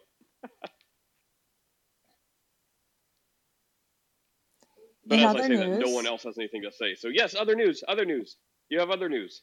I have. Please, Jesus, let her have other news. Does Bud White philosophy? Oh, Steph, you're back. Are you done being the Yes. good daughter, I'm done. the Yes. dutiful daughter-in-law? No, my wonderful mother-in-law is here watching my daughter today, so I can work and talk to you guys. All right. You have a study. Okay, I have not found. Chad sent this to me, and we had a really great conversation about it. Look, I have pinned it to the top. Groundbreaking study. Okay, I would like to discuss this. So I'm super disappointed to say that this study has been funded by someone and has found its way to IFL Science, which is a website that I actually find to be fairly reputable and interesting. However, somebody spent money on a study where the outcome is cheating on your spouse can be highly satisfying. Adultery isn't so bad as long as you're the one committing it. So this is the topic I'm putting on the table. So would you guys like me to read this groundbreaking, shocking, revolutionary study? I think it's kind of self-explanatory. If you're the one cheating, you're the only one getting gratification out of it. So yeah, it makes sense. Oh no! You mean the satisfaction goes beyond the sex, right? Yeah, well, that's okay. So there's elements to this study which again are All right, here. I'm gonna read it. Okay, are we all down All for right, this? Steph. Oh, I'm ready. Let's hear your argument for polyamory. Go ahead. That's not polyamory, Bubs, as you very well know. All right, hit it, Steph. Okay, adultery ain't so bad as long as you're the one committing it. Relationship cheaters get a bad rap. Boo. But new research suggests that married people who have affairs often feel great about their infidelity and are rarely racked with guilt. Even more surprisingly, the study authors found that cheating is not generally motivated by a lack of love for one's spouse or unhappiness in one's marriage, and that playing the field doesn't always lead to relationship problems. The researchers surveyed 2,000 registered users of Ashley Madison, There's a the methodology website. problem. What? There's the methodology problem. Oh, we're going to get there. They have many. The researchers surveyed 2,000 registered users of Ashley Madison, a website that hooks up married people who want an affair. Okay, so this is our pool of people that we're studying. After analyzing participants' responses regarding the state of their marriage, their motivation for cheating, and their overall life satisfaction, the authors detected some surprising trends. You guys ready to be surprised? I'm ready. People have a diversity of motivations to cheat, explained the study author Dylan Selterman in a statement. Sometimes they'll cheat even if their relationships are pretty good. We don't see solid evidence here that people's affairs are associated with lower relationship quality or lower life satisfaction.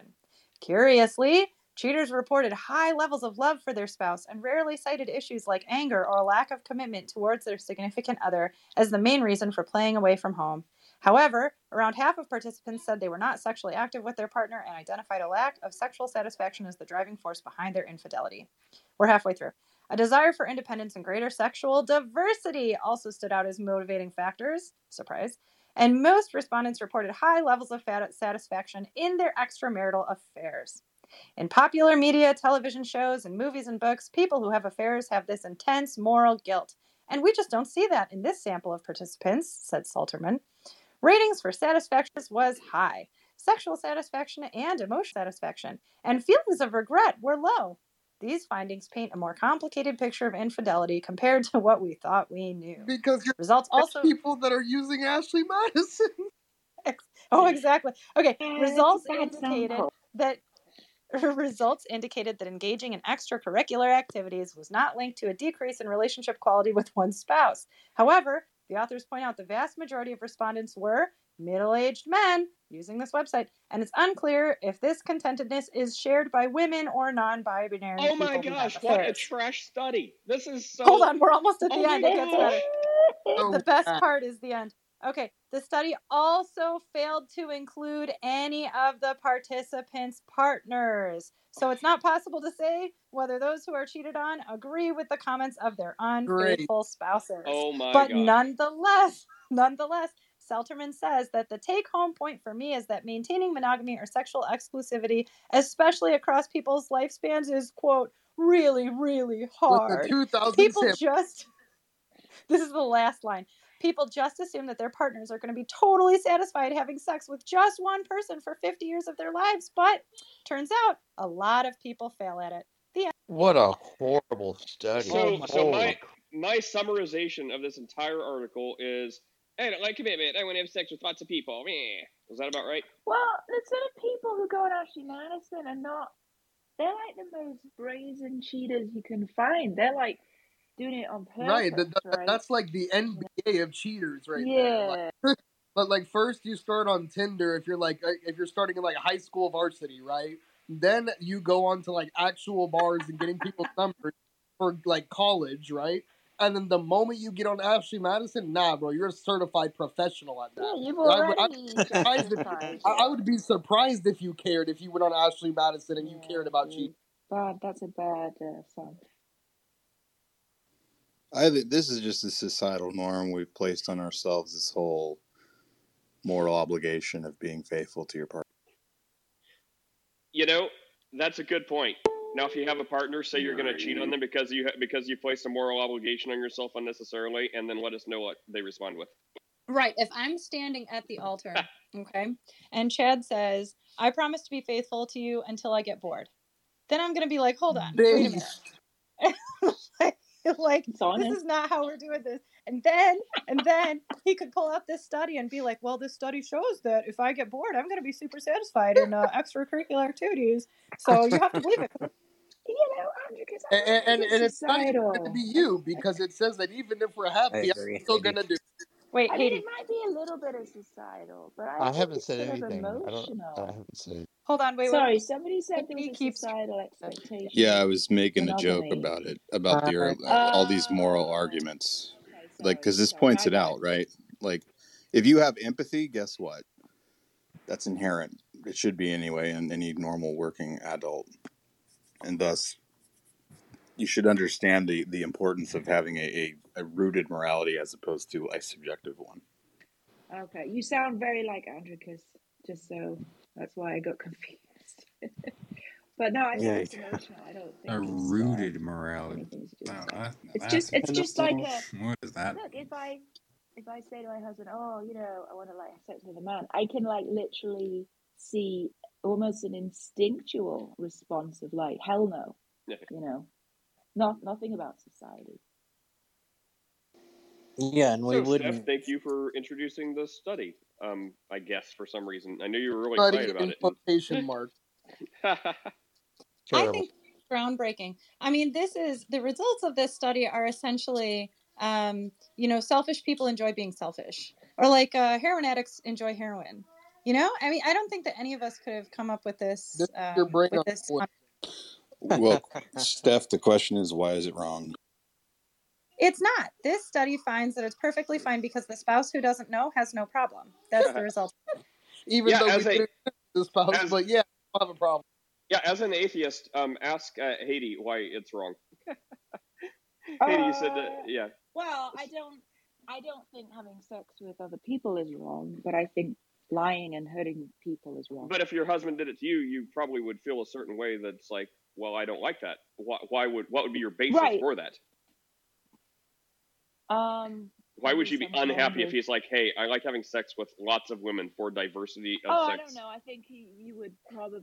I mean, would you be like, yeah, let me get you a cake? That's amazing and brave. Well, no, but I mean, you can't let her answer. You might feel, jealous or whatever. You might have some kind of primeval, like he's supposed to be caring for my babies, not some other woman's babies. But a lot of people don't have those jealousies and are perfectly happy in open marriages, and I have absolutely no issue with that whatsoever. It's just whether you do it ethically or not that I have a problem with. And actually, Madison, my understanding is that it's secret, right? It's not polyamory, it's not open marriages. Right. It's just some like grubby cheating because it sounds like they're not getting enough sex from their wives. These guys anyway, and that's how they rationalize. I just think there's more examples, we can find usually by like murder and suicide and people incarcerated. That will be the evidence I'll cite for this. We can find more examples of that, like, love triangles gone wrong and things like that with people who say it's fine. And, you can have different sexual partners and, these are not Christians. So they're like, you can have sex with different partners and so will I, blah, blah, blah. It's all wonderful and great until someone gets jealous. For what reason? They said it was all cool. It was all consensual. They all agreed. But then jealousy rears its head for some reason because it's just normal, right? We're all animals. We're all base creatures. So why is there a problem? And then one thing leads to another, and then people get shot and died and suicide and incarcerated. So there's got to be something. There's got wait, hang on. There's got to be something like intrinsic about us that we're really not as cool with, like, free love as people would like to say they are. Sure, there are some. But I would say there's a lot more cases, that end with like, bitterness, rage, up to and including, homicidal mania, with different love partners. Well, you've got a wild theory that there's a certain number of murders in prison caused by polyamorous lifestyles, which I think you're going to have to provide evidence for. Most likely, the murders are like you come home and, your wife's in bed with someone else, so you like shoot the guy in a rage, right? But that's because you didn't know. Well, no. So I don't think this study would have had crimes of passion. Right. This study would have had something if it said 2,000, 1,000 couples. So 2,000 people who are willfully and excitedly engaging in polyamory report high satisfaction in there. Then we'd be like, okay, well, that's interesting. You know, here's the random sample of people who are openly practicing this and who are, now we can ask them these questions. This is not what this study is, right? Like, it's not the topic of this study at all. Steph, what's interesting. Well, let me just clarify real quick. I said up to and including. So yeah, I get your point. There's plenty of crimes of passion and stuff, but not everyone who's like, I'm in a polyamorous relationship is like murdering people. I'm saying up to and including. But I think, and I talked to him, like, goodness, there's like this ex-Mormon, then Christian, then like Hindu or Buddhist or something. Like, they were flip-flopping everywhere. And then I didn't see him for a while in one of these rooms, like years ago. And then they're like, I'm in a polyamorous relationship now. I'm like, oh, okay. And then the next time I saw him, they're like, it didn't work out. He cheated on me. I'm like, you said you're cool. And he's like, I know, I couldn't handle it. So my whole thesis on this would be, it goes wrong, not always murder and death, but it goes wrong more than not. That's my premise.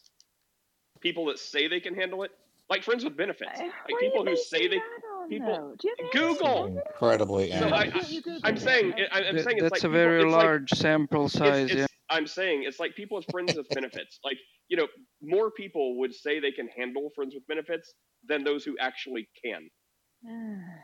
Well, I could say the same about marriage. My evidence is Google. People think they can handle marriage, but if you look at the divorce rates and the infidelity rates, I could just say, look, it seems like marriage isn't really working out, guys. There's a lot of married people in prison. I mean, I just think you're going off of like maybe some people you've known or anecdotes, but I don't know if there's any actual evidence for any of this. But we do have evidence about marriage stats, and they're pretty great. Well, I think we're firing past each other's bows here. We're missing it because so what we know is that polyamory for a long-term, like lifelong, fulfilling relationship is not sustainable, right? Where do we know that we from? don't know that. So we do, right? There, I'm gonna have to. From where? I'm gonna have to dig. Okay, so there are studies on this because, and here's the reason I know this. So unfortunately, my brother has been married. He's younger than me, but he married his middle school sweetheart, right? And they've been together 15 years, and she's wanted an open marriage. And he said, I'm not really cool with that. And then she said, oh, cool. Well, then I'm leaving you. Well, initially he agreed. It was kind of a complicated. He agreed that she could. And then he was like, okay, change my mind. I don't want to do this. So then she said, oh, by the way, I've been sleeping with other people for the past 10 years, right? So that's kind of irrelevant to this conversation. So they're over now. But the point is, that when I was talking to my counselor about it, and I was like, listen, how horrifying. He produced all of these studies in the field of psychology, right? So this is where about the unsustainability of polyamory or intentional unfaithfulness if the goal is lifelong commitment. However, the caveat seems to be if all parties enter this and meet each other under this pretense, like, okay, we are going to do this and we're going to go into this relationship, it seems to be it's wildly unsustainable if your expectation is to have a lifelong commitment. But it seems to work if three parties come together and agree, like, this is what we're going to do. But still, the numbers on that are people don't usually stay together for very long under that arrangement. So that's what I'm. You could say the same about marriage. Yeah. Also not great for a lifelong commitment. What? I said you could say the same. I could show you a study about divorce rates that shows that marriage is also not a good bet for life. Oh yeah, I totally about agree. divorce rate. The one thing this study got right is it said staying faithful to one person your whole life is really, really hard. Like, I don't think anybody, that's correct. Like the best marriage, if you picture the best marriage, my grandparents had the best marriage, or like my best friend's parents were like the best couple. They loved each other their whole lives. And you ask them, they're going to say it was the hardest freaking thing, right? I don't think anyone is saying that it's easy to do. So I agree with you. Yeah, I mean, the problem with the divorce rate is it counts people who were married for 20 or 30 years, the same as people who got divorced after a year. And I'm not sure if that's an adequate representation of success. Well, it's the goal of marriage, particularly under the Christian paradigm, is till death do us part. As an institution, it is failing in that goal. Whether you marry for 20 years or 6 months, it's still a failure of the idea of it. Yeah. So you can't point to like can't even say the word polyamorous relationships that like don't work out without pointing out that marriages don't work out. But I don't even know which work out less. Right. You're right. The divorce rate is really high, and the divorce rate among Christians is like also not great. Like I think it's pretty similar. So it's, nobody is claiming that marriage is like everybody should do it because it's this wonderful unbreakable bond. That no, it's like it's hard, right? It's hard and it takes work, and a huge amount of people fail at it. I mean, I don't even know what the numbers are for people who stay married by the age of 70 if they've been married 50 years.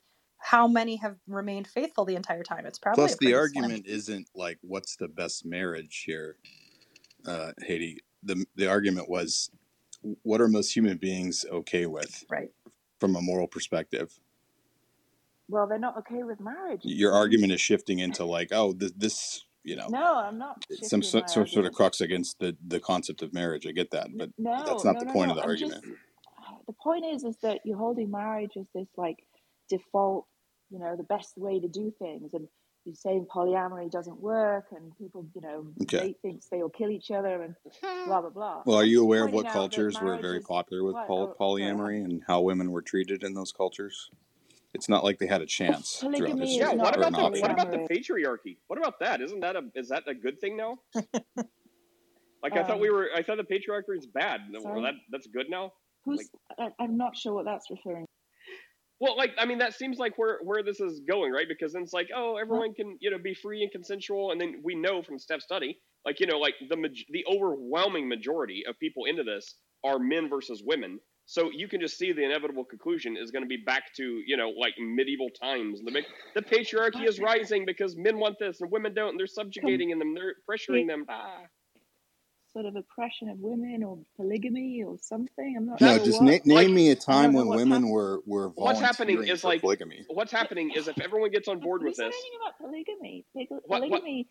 Well, your argument was for a bit. Oh my God! You were trying to say like, how do we know that marriage is? Yeah, if you guys aren't going to let her talk, this conversation's going to go nowhere. You got to let her. Okay, so we have a couple of elements here. We have right. So the Christian. They're not going to let you talk. No, I do. I always try. It's interrupted a lot, but I want to bring it back down. You cut off multiple people, by the way, throughout your conversations with others. So I'd stay quiet if you want to cudgel at people. Well, no, Andricus. What are you talking about? Well, you did cut me off many times in that little conversation, Fury, and I don't really appreciate it. We're having a normal conversation. Why are you guys being dull? A normal conversation where you just overtalked me when I was trying to say something and you cut me off. You call that a normal conversation? Oh my God! I cut you off once while you were talking. Twice. It's not once. It's my not God. once. It's like Haiti, what would you like to say, Haiti?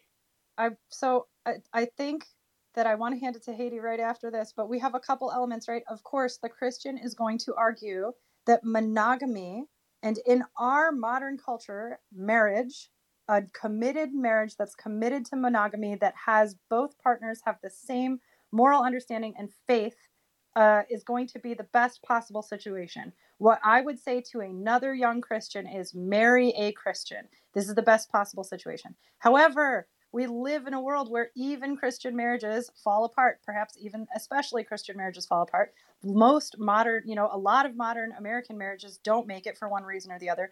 But I don't think that the marriage topic or the monogamy topic is quite like, it doesn't go alongside the, like, Haiti, you're arguing that marriage isn't a good institution because it falls apart, but we're saying no.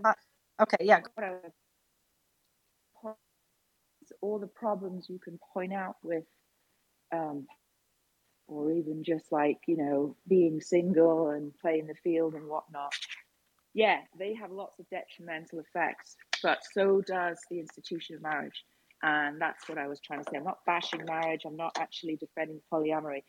And to compare it to like, you see, I think the problem you guys have is you think it's just men like getting sex from women and treating them terribly and moving on.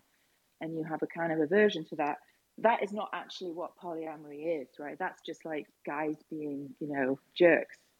And guys can be jerks to their wives just as much as they can be jerks to their one-night stands. It's not really about that. That's what I was trying to say. It's got nothing to do with polygamy, and it's got nothing to do with like playboys and being jerks. Yeah, and what I was trying to say that I thought Haiti asked me to explain, I didn't bring up the polygamy thing, but where I talked about the patriarchy, you can see where it's going, is, yes, in a perfect world, right? Like, my example earlier, like the perfect world where, the female was like, I'm in a polyamorous relationship now. It's, amazing, and we love each other, and it's consensual. And, the third girl, because in these relationships, in my humble experience, girls outnumber the guys, but whatever, that's anecdotal. But anyway, the other girl's amazing, and they get along so much, and they love each other, and, the guy, he's cool too, and blah, blah, blah. And that's what I was saying. So, like, overwhelmingly, it seems like men are the ones into this more than women. But yes, it's supposed to be a loving, committed relationship or throuple or whatever. But it usually, I was just saying, you can see how people will say, no, it's a problem because men are abusing this or not doing it the right way, which even if that's not a perfect world, it's still a problem that will arise. Like they're saying, no, that's not what polyamory is supposed to be. It doesn't matter. That's what people are going to use and game the system and turn it into. That was my point. I don't even think it's mostly men anymore. I think that a lot of the time, it's like the situation with my brother. It was her, like the guys outnumbered the girls, and the girl in that situation. But there are a lot of people, like, this is what young women. It's almost like there's this fear of settling down, and there's a fear of monogamy, right? It's what this study cited. Like, people are afraid of being physically or emotionally committed to one person for their entire life, or maybe afraid isn't the right word, but they don't find this appealing. And they don't find the work that goes into it. But I don't think it's just men anymore. I think that's like the stereotype. But of people I know who have open marriages, and I know 4 couples that are doing this, it actually, in 3 of them, it wasn't the husband's idea. All right, well, you convinced me. So drop off a harem at my house, and I'll let my wife know. I'll tell her this is the way it's going. It's been endorsed by women. It's been endorsed by women in my church group. So, all right, wife. I endorse adults doing whatever fulfills them, as long as they're not hurting other people. I'll let my wife know that she's... yeah. Well, presumably your wife wouldn't be on board, so it wouldn't be ethical for you to start, playing around. So that's not going to... Watch, I'm going to end up having Haiti arguing against polyamory by the time this is done. Well, I'm not. Look, it's obviously not for everyone, right? I'm just in a position where I've removed sex is bad from my mentality. So if 2 people just don't get jealous, or God forbid, they find it kind of exciting to hear about their partner's adventures, I just don't see where the harm is. Once you take away your, 2,000-year-old morality, as long as no one's getting hurt, and I would say it's very tricky if there are children involved. I might not endorse that. As long as no one's getting hurt, what's the problem? Hurt is subjective. Let them be happy. Well, hurt is subjective. Right. Real fast, Steph. I would just say, besides the spirituality stuff, the Christian stuff, if they don't like that, fine, do what you want. However, what you just said, made me, I wanted to explain my chuckle. On some primal level, you said if you can find it, people find it exciting about how their partner is hooking up with someone else. On some primal level, regardless of, my Christian beliefs, I guarantee I would not find it exciting to hear how my partner got nailed by some other dude. Some people, that's their thing. Yeah, I know, and we have a word for that, and it's a pejorative. Go ahead, Steph. So I think that what the Christian would advocate for here is not that sex is bad, right? There certainly is that history in the church, and there's, I was brought up by my family to feel like, oh, this is something we don't talk about. But, my kids are still little. But when they're older, it's something that I think is going to be fine to talk about because sex is not bad. However, what I intend to teach my children and what I have found out is that sex is precious, right? So the Christian worldview is going to be that the ideal for us, and again, I'm speaking to other Christians, when it's, as Nate already said, when we step out of people who are claiming Christianity or who are under this... Many Christians who disagree. Hold on. Right. No, I understand that. I already conceded that. But so the idea is not that sex is bad, that sex is evil, or that sex is shameful. Sex is very good. God created it, right? For a reason, for multiple reasons. I would argue from a Christian worldview that sex is precious, and the highest level of intimacy that you can have with somebody, you should ideally share with one other person. And so that's where we're going to come from, is not this point of 1300s monk shaming and whipping people. It's the idea that why, it loses its preciousness, it loses its sacredness if you open yourself up to these other things. However, like I said, I know 4 couples who are doing this, and I have never said this to any of them because they're not Christians and this is what they're choosing to do. So have it. Where do Well, you if you live are, that you know four sorry, couples Eddie. who are Ha! We'll give you 3 I'm guesses. You get in 3 guesses. yeah. Guess the state I'm in. You'll get it. I don't know. I don't want to. I don't want to out anyone. I just think it's funny. I don't think I've Seattle met or one. Portland? Nope, neither of them. It's one that starts with a U. So I am in a town in upstate New York that has a reputation for being the most Ah, liberal. Ah, There is an Ivy League college here, and so this is like the actually 2 of the Wait, 4 are professors at is this it near college. Cornell? I Or do. like I'm it's right actually like next door to makes thick Cornell. there? more sense Yep, now. that's where. That makes more Area? sense. All these Yeah. degenerate college professors. I got you. We also have a lot of witch covens here. Ha! For so this is where there's a co-working space that I wanted to rent, but it turned out it was Okay. run by a witch coven, so I ran the other. Well, as a Christian, Witches are people too. what argument are you gonna make about the? I know you're not gonna make an argument to your kids, but what argument are you using to support what you said that you would teach your kids there? So when it comes to my children, this is different because this is in my own home, right? So one of my friends, Josh, and his wife Julia, that are doing this open marriage thing, right? They're not Christians. So I don't love hearing about it. You know, when they talk about it, it gives me the heebie-jeebies, but I'm not sitting them down and correcting their lifestyle. They're not under the law. They're not like living, they're not submitted to Christ. So we have a million hurdles that we have to leap. Like, you need Christ as your savior. Here's the gospel. That's going to happen long before I say one word about their marriage. Okay. First of all, Yeah. But when it comes to my children, these are human beings that I'm responsible for building up from nothing, from zero. So what I would teach my daughter is that this is a very precious gift. Her body and her emotions, her heart, her mind, and her spirit, these are very precious things that she has to give to somebody. And if you give them out to anybody and, to everyone and anyone who might seem interesting, you're cheapening it. You're losing something that's really beautiful in life. Now, if she makes that decision before she's 18, I'm going to kick her butt. If she makes the decision after she's 18, then, that's that. She'll be an adult. Well, that's what I'm actually questioning is, like, where from a Christian point of view is how you're teaching her that it's a precious thing and all that.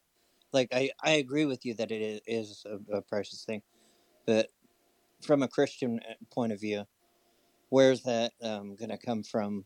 That this is sacred and precious to you, and you should only share it in a certain way. And I gotcha. How would I defend that from the faith perspective? Is what you're asking? From the Bible, yeah, essentially, right. yeah. So, Perfect. yeah, You the got it, yeah. Bible talks about this. Now, the Bible also has multiple examples of particularly men and sometimes women who were adulterous or unfaithful or who were engaged in polygamous relationships, right?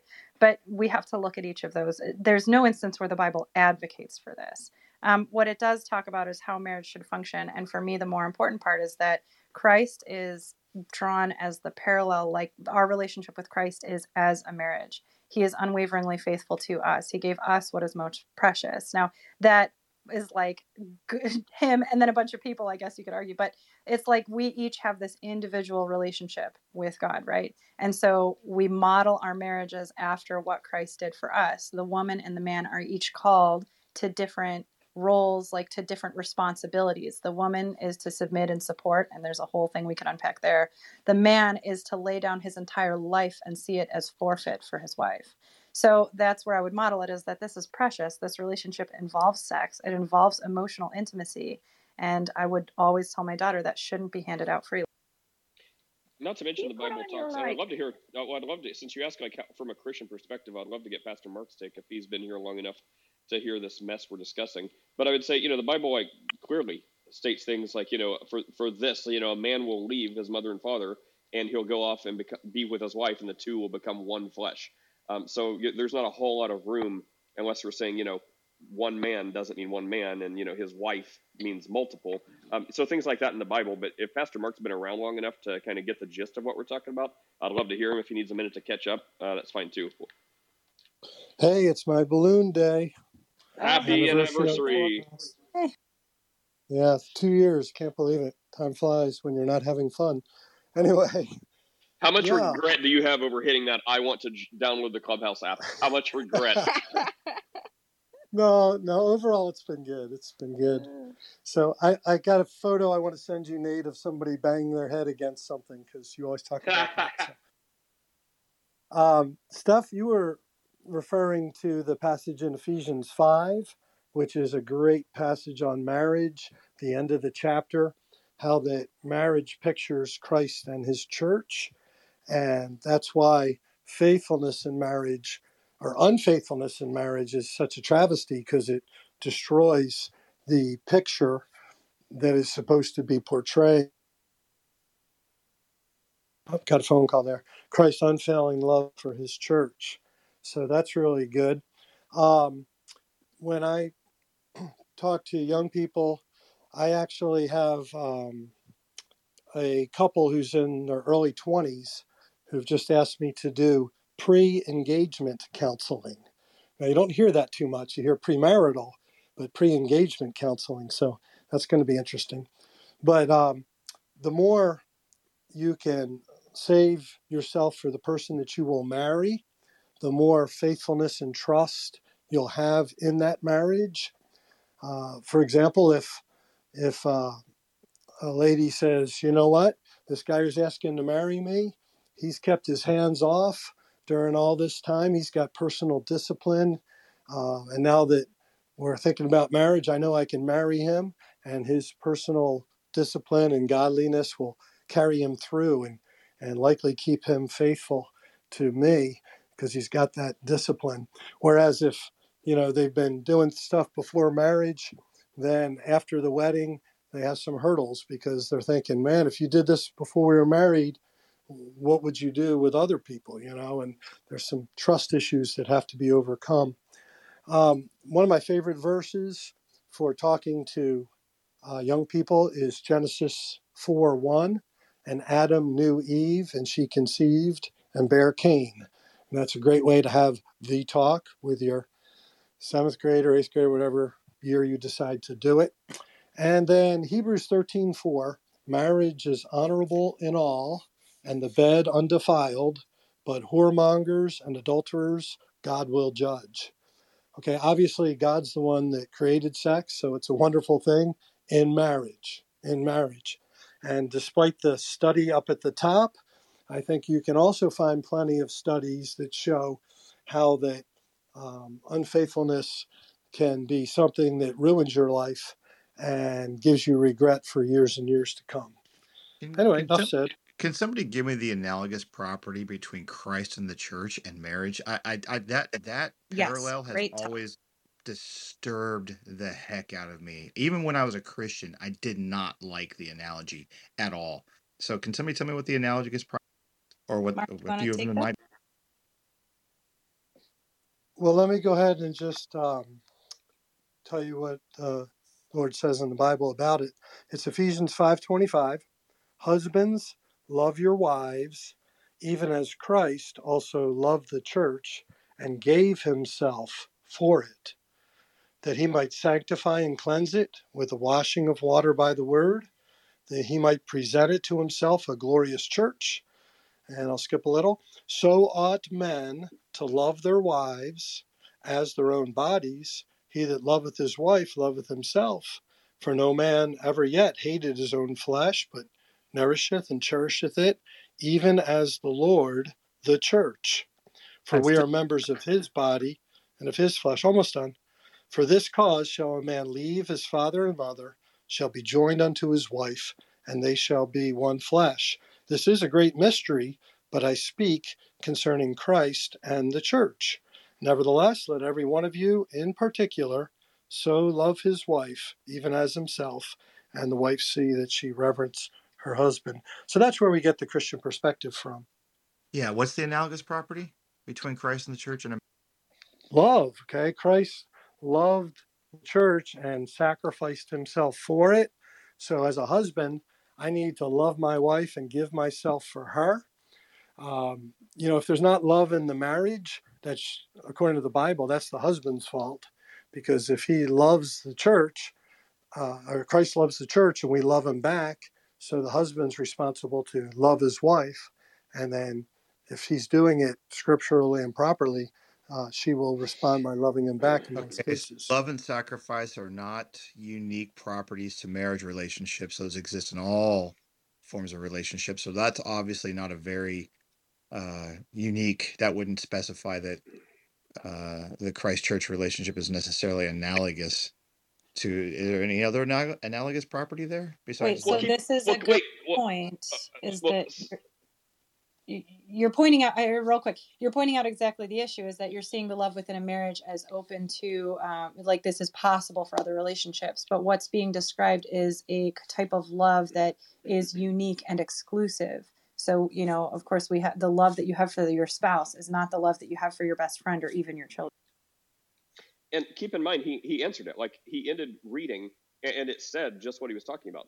So it wasn't open-ended. He said, for this reason, you will leave, you know, your mother and father, and the two, not, you know, open-ended, but the two shall become one. So in case there was any ambiguity, which I don't think there was, but in case there was, then by the end of that, the love and sacrifice, he's like, by the way, this is two people. The husband, you know, the man will leave his parents and become one with his wife. So it answers your question right there. I'm still trying to understand. Go ahead, Haiti. Maybe I'm not making my point. I have a scenario for you guys. I want to know how you would advise this couple. Let's say the woman has just completely lost her sex drive, which is not uncommon for women post-menopause, or maybe she's sick or whatever it is. The thought of having sex is just hell for her. She you know, she's prepared to do it because she loves her husband, but she hates every minute of it. It's kind of traumatizing, right? Meanwhile, the husband is a sexual person and he feels tremendously sad and deprived that he's never going to have sex again. And even though he loves his wife, that also seems like a horrible future, right? So either one of them has to sort of suck up something that they really, really don't want to do. And it seems to me that that would put terrible strain on the marriage, right? So either someone has to suck it up, or they might just decide to part ways, right? Now, what if instead the husband had some kind of sex worker where he went to occasionally just to fulfill that part of himself? And that might see, to me, that seems to be a solution that they might all want to live with more than the alternatives. But what would you advise it from I assume from a Christian perspective, that's a no-no, right? Right. Are they Christians? Yeah, well, let's say they are, just for fun, because you're talking. Yeah, I defer to you last, Steph. Let me take this one. So, okay, first of all, I'd say, is that not every marriage ever? Okay. And then second of all, I'd say, before I answer, which I will answer because it's not possible, I would love you to present that to the guy's wife and be like, hey, you know, you don't want to have sex, so what's the big deal? Let him go get a hooker. I mean, sex worker. Wait, can I finish asking my question? She is. Okay, so were you saying he presented it and she's cool with that? Like, she's like, okay, I don't want to have sex, so you go get a sex worker. I'm fine with that. Okay, well, I would be curious if she. Oh, now who's getting interrupted? Wait! Who's getting interrupted? We just went on like a 5-minute tangent about poor Haiti getting interrupted. She's clarifying. Okay. She's clarifying. So I'm saying, you said she may be. I would be curious if she truly is, and then even if she says she is, does that cause some kind of funk in the relationship because maybe she wasn't really as okay as she said? And then the Christian answer, the alternative is, yeah, under the Christian paradigm, suck it up, for better or worse, till death do you part. Adultery is from the Christian paradigm, adultery is like about, or abandonment, but like adultery is like about the only reason, you know, for a divorce to be allowed under a Christian paradigm. So, not true. You know, if somebody, it is, I mean, there's abandonment and death, but anyways, so, well, death, not divorce, but so oh my gosh, let the Lord have like shut the mouths of the lions. I was trying to be funny. Anyways, so the point is, you're going to wait until I get my train of thought. You derailed me multiple times. Okay, so under the Christian paradigm, I would say if it's not adultery, if it's not like abandonment or something like that the Bible does not allow for divorce for, then suck it up. This is your burden to bear. Deal with it. Who is sucking it up? The wife or the husband? Both of them. Like, well, not her. So like, if either or. So like, if right. So okay, whoever has to suck it up is the one sucking it up. Either the wife has to put out and be like intensely unhappy about that, or the husband has to be celibate and be intensely unhappy about that, right? So if it's the wife's choice, she might think, well, look, I would rather he got it somewhere else than me have to go through this ordeal, because having sex when you don't want to is horrible.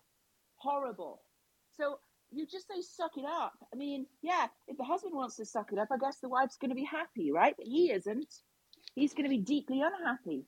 You ever been without sex for like years and years? It's probably pretty terrible.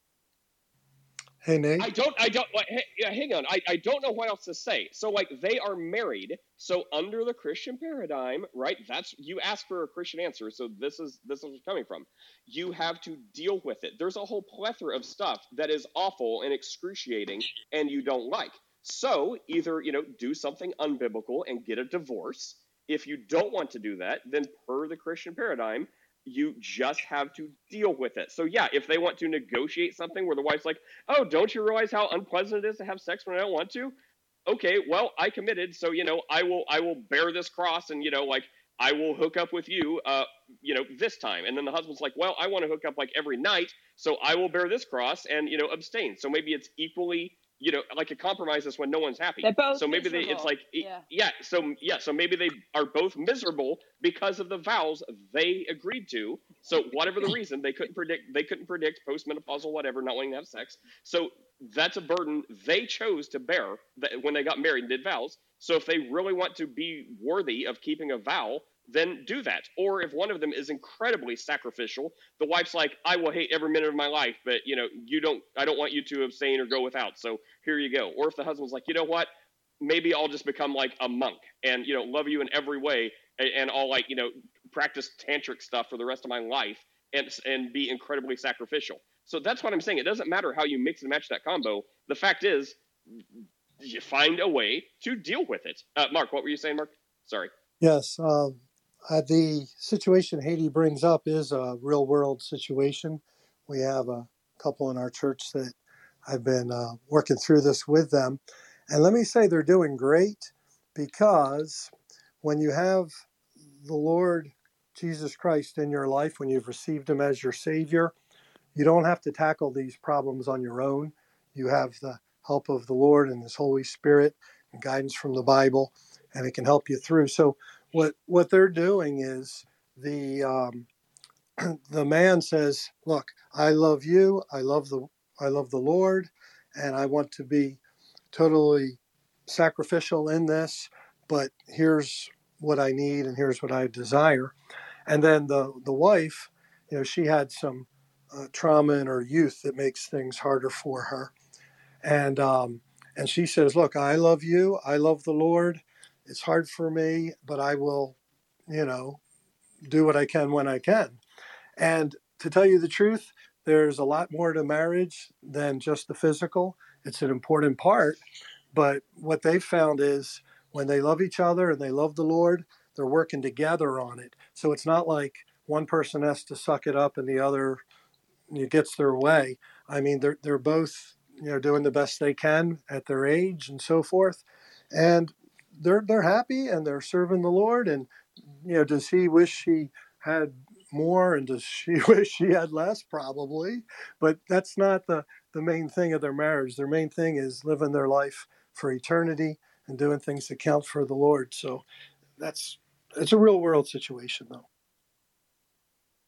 I mean, earlier, like when I said, is that not true for everyone? I mean, maybe not to this incredible degree, but I mean, I think there is a lot of that. Again, maybe not to the super degree Hades' example is, or the people in your church, but I mean, I think a lot of us feel this way. Like, I think it's rare that you find, a people in a marriage or whatever who have the exact equal sex drive, and even if they do, who are in the mood at the exact same time. So there is going to be give and take, and there's going to be.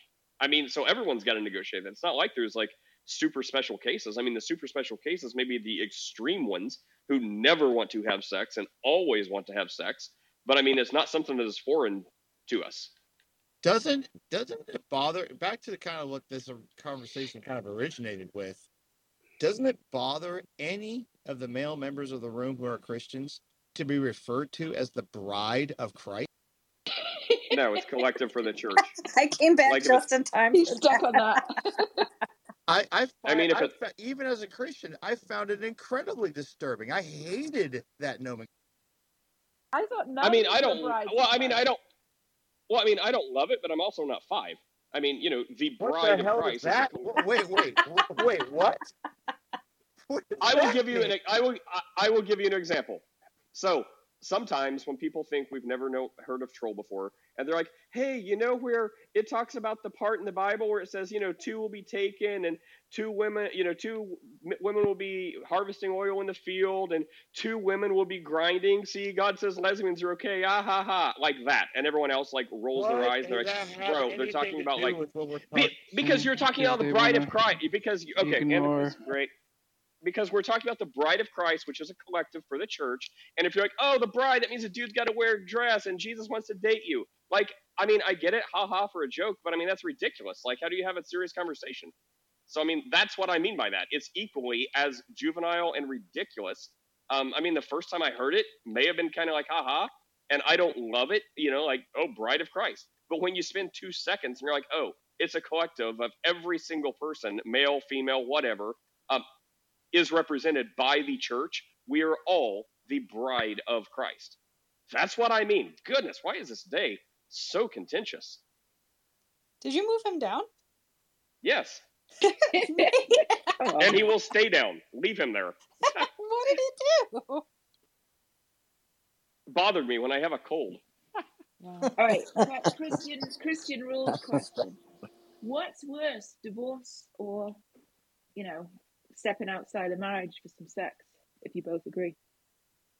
What's worse? Okay, if we're parsing out sin gravity, divorce or stepping outside. Well, first of all, divorce has reasons. So if it's a reason to get divorced, then obviously not. Divorce would be less bad because there's times when divorce is actually okay. So assuming it's not a time, if it's just like, oh, I don't like this, I'm gonna, get a divorce for an unbiblical reason. I personally believe, adultery would be worse if we're assigning gravity. All sin is sin. But the Bible even talks about, and Paul says, look, even people that like commit sexual sins, like that's doing something, that's sinning against your own body. So he even tries to. There is some biblical reasoning why stepping out and getting some sex on the side would be worse than just like unbiblical divorce, because you're committing sin against your own body, and it goes on to say who Christ paid a price for to redeem you. So that would be my answer. Pastor Mark, do you have anything to say to that? I mean, That's a all good sin is answer. sin, but Good answer. What's it mean to sin against your own body? I mean, we can take AIDS research, for example, or communicable diseases, or, any STDs. And I would think, well, if you're like mushing stuff together with other people and there's an exchange of fluids, then, I mean, getting something inside your own body, like even just 2 seconds thinking about it, I'm like, oh, I get it. I get how that could be perceived as sinning against your own body. Like you're taking, something inside yourself that's going to be negative and cause you harm, spiritually and quite possibly physically.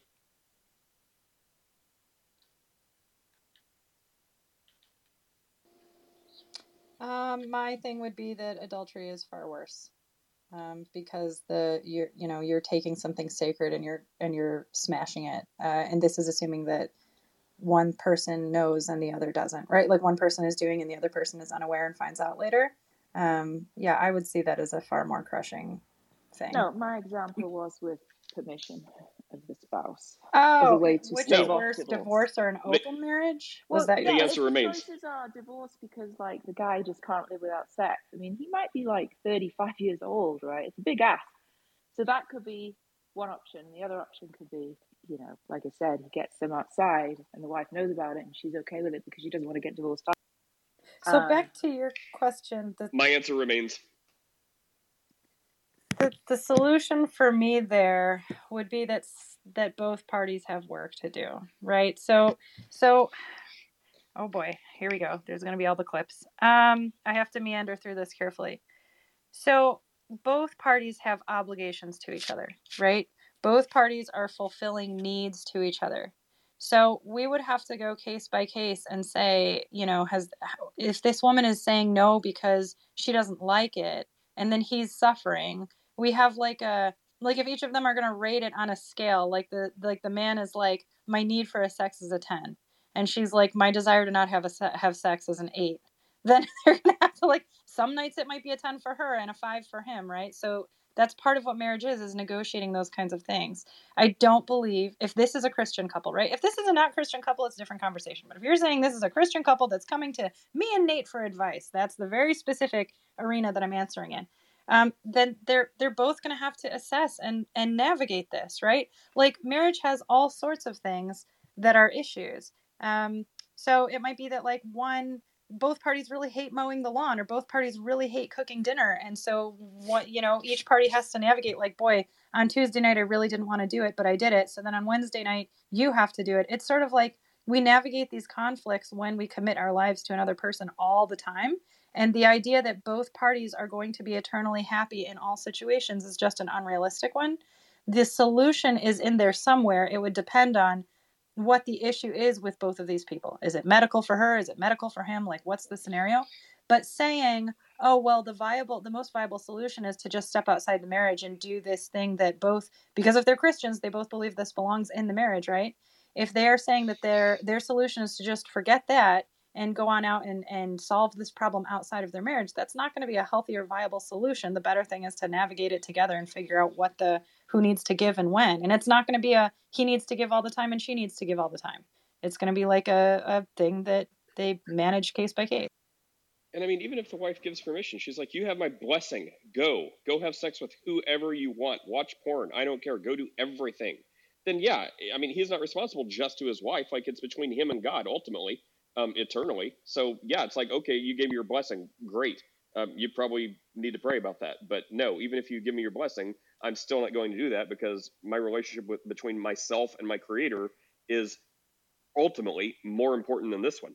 Exactly. And so there's a certain amount of self-control and giving for both of them. But I want to correct real quick. I saw D. Noel unmiked, so I want to hand it there. But Varia in the chat, you quoted me as saying if it's not a Christian couple, then it's fine. I did not say that. I want to make that very clear. I said, if this is a Christian couple coming for advice, I'm going to give them an answer. If this is my atheist friend who's also in a witch coven asking me about it, then I'm not going to be very helpful, because my beliefs on marriage are very, very, very different from theirs. That's my. Yeah, I just wanted to add, Steph made a very good point when it comes to the medical, because for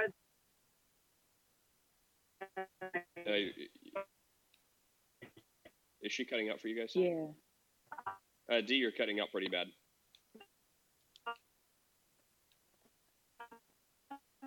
We don't hear you at all, D. Let us know if you get a better connection, D. We would love to hear from you, but yeah, that's not happening right now.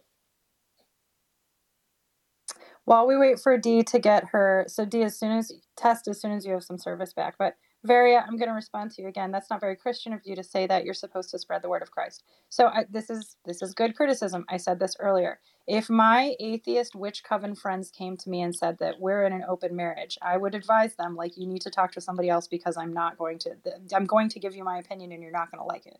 My opinion is that this is what marriage is and you ought not do it. I love you. You're not a Christian. Go ask somebody who's going to give you the advice that might be more helpful to you, right? However, if those same exact two people came to me and said, we're in an open marriage and we're in a witch coven and also we're interested in Christ, I would be much more interested in that conversation, because you can't expect people who don't know Christ to, like, understand this level of nuance. So if Zeleny came to me and said, I have this belief about polyamory and an open marriage, but also I want to talk about who Christ was and what the gospel is, I am much more interested in talking to him about what the gospel is than I am in correcting whatever views that he may have on marriage. One of those things is far more important than the other. Now, if Zeleny comes back 2 weeks later and says, I've been praying and I've come to know Christ and I'm a new Christian and now I want to talk about marriage. Now we're like, okay, you have this desire to know Christ. You have this desire to have a Christian worldview and to have this, this be a part of your life and change your lifestyle. Then we start addressing other things. There's a hurdle you have to get past first. So I'm always going to have that caveat of, like, I would never stand on a street corner and tell people that they should not be in open marriages because Christianity is the best way. I'm going to say, I believe that monogamy is the best way for these reasons, but there's a more important conversation to be had. So this is not spreading the word of Christ, spreading the gospel, does not mean screaming at people outside of abortion clinics. It means spreading the gospel. And then when these tougher topics come up, we're standing on more solid ground to have the conversation.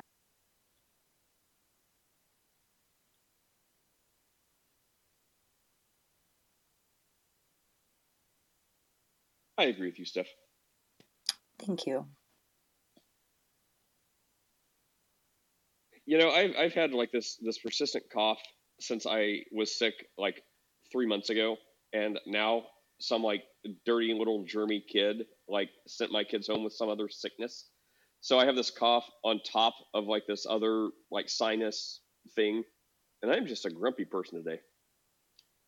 If you've had a persistent cough, you should probably see a doctor, though, because it might be. I did, Oh. and they're like, it's called a post-infection cough, blah, blah, blah. Oh, and okay. they're like, this used to only last a couple weeks. Now it can last up to 6 months. I'm like, what? They're like, yeah, we've never seen this until recently. I'm like, wonderful. They're like, yeah, it usually goes away after 3 to 6 months. I'm like, seriously?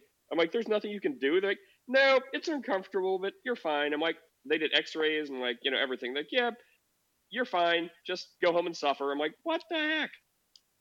Well, I mean, you're a Christian, right? Go home and suffer is like your. Yeah, like my thing. I'm not Catholic. Go pray. Go pray harder, Nate. You got to pray harder. Yeah, I could cheer you up though. Look, everybody, look at John Fire's PTR in the audience. Look at that little baby. That'll cheer everybody up. Look how sweet. Look at the little toes. Congratulations, John. Congrats. He's so tiny. Look at those new toes. All right, let's see. What else we got? We have lots of people in here. And I've got a meeting in 5 minutes, so I'm going to have to run then. Of course you do. I'm going to run too. I know. Nate, I knew you'd like that picture. Yeah. Oh, my goodness. Yes, that is great for today. Harlequin, hey, what's up? Do you have anything for a final question or topic? Don't put that pressure on me, Nate. Come on. You deserve that cough, you know. I'm just kidding. I'm sorry you're sick. That sucks that like you're getting a compounding cold from your kid. Oh, those little monsters. They're so gross. Kids are so gross, you guys. Oh, they are pretty germy. Little petri dishes. Daly, are you speaking yet? You've had like 2 hours to get off that motorcycle. Nope, guess not. All right, Mark, anything to or D, you want to give it another shot? Or Mark, do you have any words of wisdom? Matrix. We heard that. Oh, okay. Well, no, I just wanted to agree with Steph. Going back to the marriage, the sexless marriage. A lot of times, if a woman is struggling with that, it could be emotional, or it could just be a testosterone situation where you might need to just seek medical help. But there's a lot of things that happen prior to a woman just being like, I don't want to have sex. So I think it's kind of like, it's like low-hanging fruit when you make a scenario that short-sighted is what I want to say. That's all. Well, we heard that. Daniel, are you still speaking? I'm just going to invite everyone up here.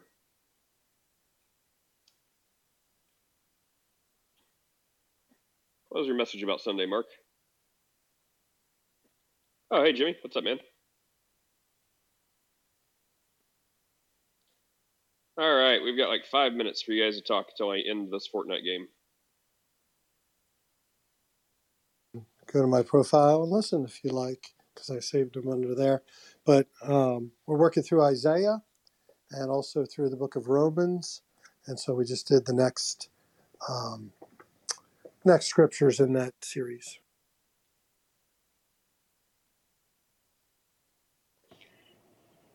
Hey, honest. Hey, Nate.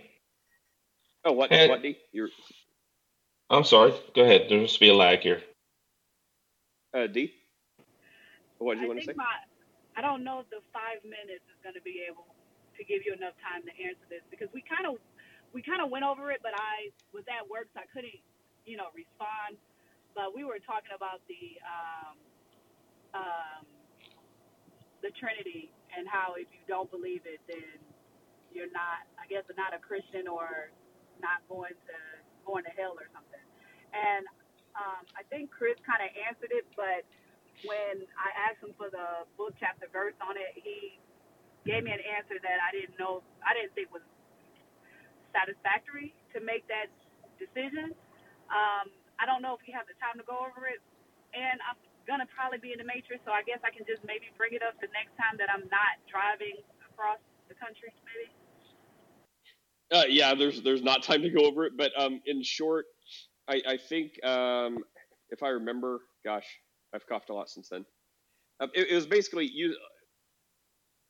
Oh yeah, I thought we did cover it. It was like, well, because talking about the Holy Spirit like leading and guiding people into truth and understanding, taking that verse in the Bible and saying, okay, so if the Holy Spirit leads us into truth and understanding, we see the Trinity, therefore we're right. So that's where it goes. So it's not going to be satisfying for them to say. It's like when Muslims say, where does Jesus say he's God? And he says, I am who I am. Or before Abraham, I am. And, people like in Revelation where he says, I will be their God and they will be my people. They're like, how do you know that was Jesus? And the whole Revelation's about Jesus. So it's like that. Like he says he's God in every single way, even saying, I will be their God. But because I guess he doesn't say it in perfect English like 1,000 times, they don't accept it. So you're not going to find something that says, and this is the Trinity. You should believe this. But whenever you read the Bible, you see the Trinity, you see the triune being of God all throughout the scriptures. Like from the Genesis, the first page in the Bible, to the baptism of Jesus in multiple gospels. So that's the answer. But honest, what were you saying? Oh yeah, my wife Frances, she was telling me that I think you're a vegetarian. Did I get that right? Vegan. A vegan. Okay. Extra bad. Yeah, we're pescatarians, so we've not done all that. So let me ask you this. It's not even close. Huh? Sorry, go ahead. I'm just saying it's not even close, but yeah, go ahead. Yeah. Go ahead, Jeff. I didn't say it was close. So I was just curious as to what your motivations were to become a vegan. To lower my cholesterol. So it's strictly a health choice. Wait, are you serious? Yeah, and then as time went on, and also kind of like a minimalist thing. Like I kind of got into minimalism, except like my toys and stuff like that, I go crazy and I'm a hypocrite. But generally speaking, I like the minimal approach to just life. Like if I don't need it, why do it? Why have it? If we're talking about video games or electronics, shut up. But as far as so after I did that to lower my cholesterol because I didn't want to take pills or anything like that because I'm like, if I don't need it, I don't want it. And I'm like, well, I don't need pills if I don't eat things that have cholesterol in it. So then I'm like, okay, well now, why mess with animals if we don't have to? And clearly, we don't have to. My wife reminds me I'm a very, very portly vegan. So Yeah. I was wondering if you felt like there was a moral component to it for you at all, because that was my motivation to do the pescatarian thing, right? So and I just didn't know if that might be except for those poor fish. That's right. I am. Look, and I will willingly admit I'm a hypocrite. I'm iron deficient already. I'm anemic, and my doctor wants me to, and I'm on iron pills because of it, right? And I need to eat spinach and kale and all that stuff. But no, I was just curious about the motivations, right? Because the motivations, it sounds like it was a health-driven thing for you, and then you considered the moral component of it. Would that be fair? Yeah, and more. I mean, more moral, yeah, / ethical. Because okay, so quick rundown. Then I'm gonna have to run. Sure. Okay. Well, I appreciate it, man. Thanks. I would say it started with health, and then it branched to kind of the minimalism. Well, if I don't need it, why do it? I don't need it, so I won't do it. And then it kind of the ethical stuff. And I started seeing it was around the time there was a big cancerous tumor thing going around Facebook. And it was someone, all these people were showing their images, because it's generally understood that local mom and pop, boutique butcher shops have the best, most pristine cuts of meat. And it was people were posting these things saying how that's not the case. And there's like this stuff circulating around social media showing like, I'm so mad. Look what happened. I went to this butcher shop. It was supposed to be better. And I got home and here's what it is. It was like this like pork loin or something. And they got home and cut into it. And there's like this giant cancerous mass. And I'm like, ugh. I'm like, that is freaking disgusting. And then the last thing I'll say is, as far as the ethical stuff, like I just hate that idea. Like I'm not gonna like probably chain myself to a tree anytime soon and protest anything, but I hate the idea like how like chicken farms are raised and like all these things like factory farming is just like crammed together and like shoved on top of each other, and they're Man, I feeding so them agree with you. and they're feeding them like God knows what chemicals, and we're I eating, so and agree with you. they're like filling them up with like antibiotics, and we're eating all that, which is probably why I'm sick now because I ate too much antibiotic animals in the past. Who knows? But anyway, so it's all kinds of things considered. That even people who are like, even people who are like, no, I'm still going to eat meat. They're like, yeah, I know it's full of antibiotics and they're eating God knows what and it's disgusting, but I'm not going to give it up. Like, I mean, a lot of people on that side like even agree because we know our food's poison. Like, I mean, even our plants are poison. So I mean, we can't get away from it. I just saw a thing about how they were exposing. It wasn't Monsanto, but it was another like bioengineering company. How they're basically going to force start putting mRNA like stuff in plants. They're like, we take the plants, we take the leaves, we crush it out, we crush out all the water, then we fill it with our nutrient-rich antibiotics or antigens, and then they let it grow on and develop. So, I mean, we're all probably going to die from plants or meat. It doesn't matter. But that's my story. I appreciate it, man. Happy Tuesday. Yeah, man, thanks. I appreciate it. Thanks. All right. Anyone have any quick response before I shut it down? Fish are people too. All right, everyone. Take care. See you guys later. Thanks, Nate.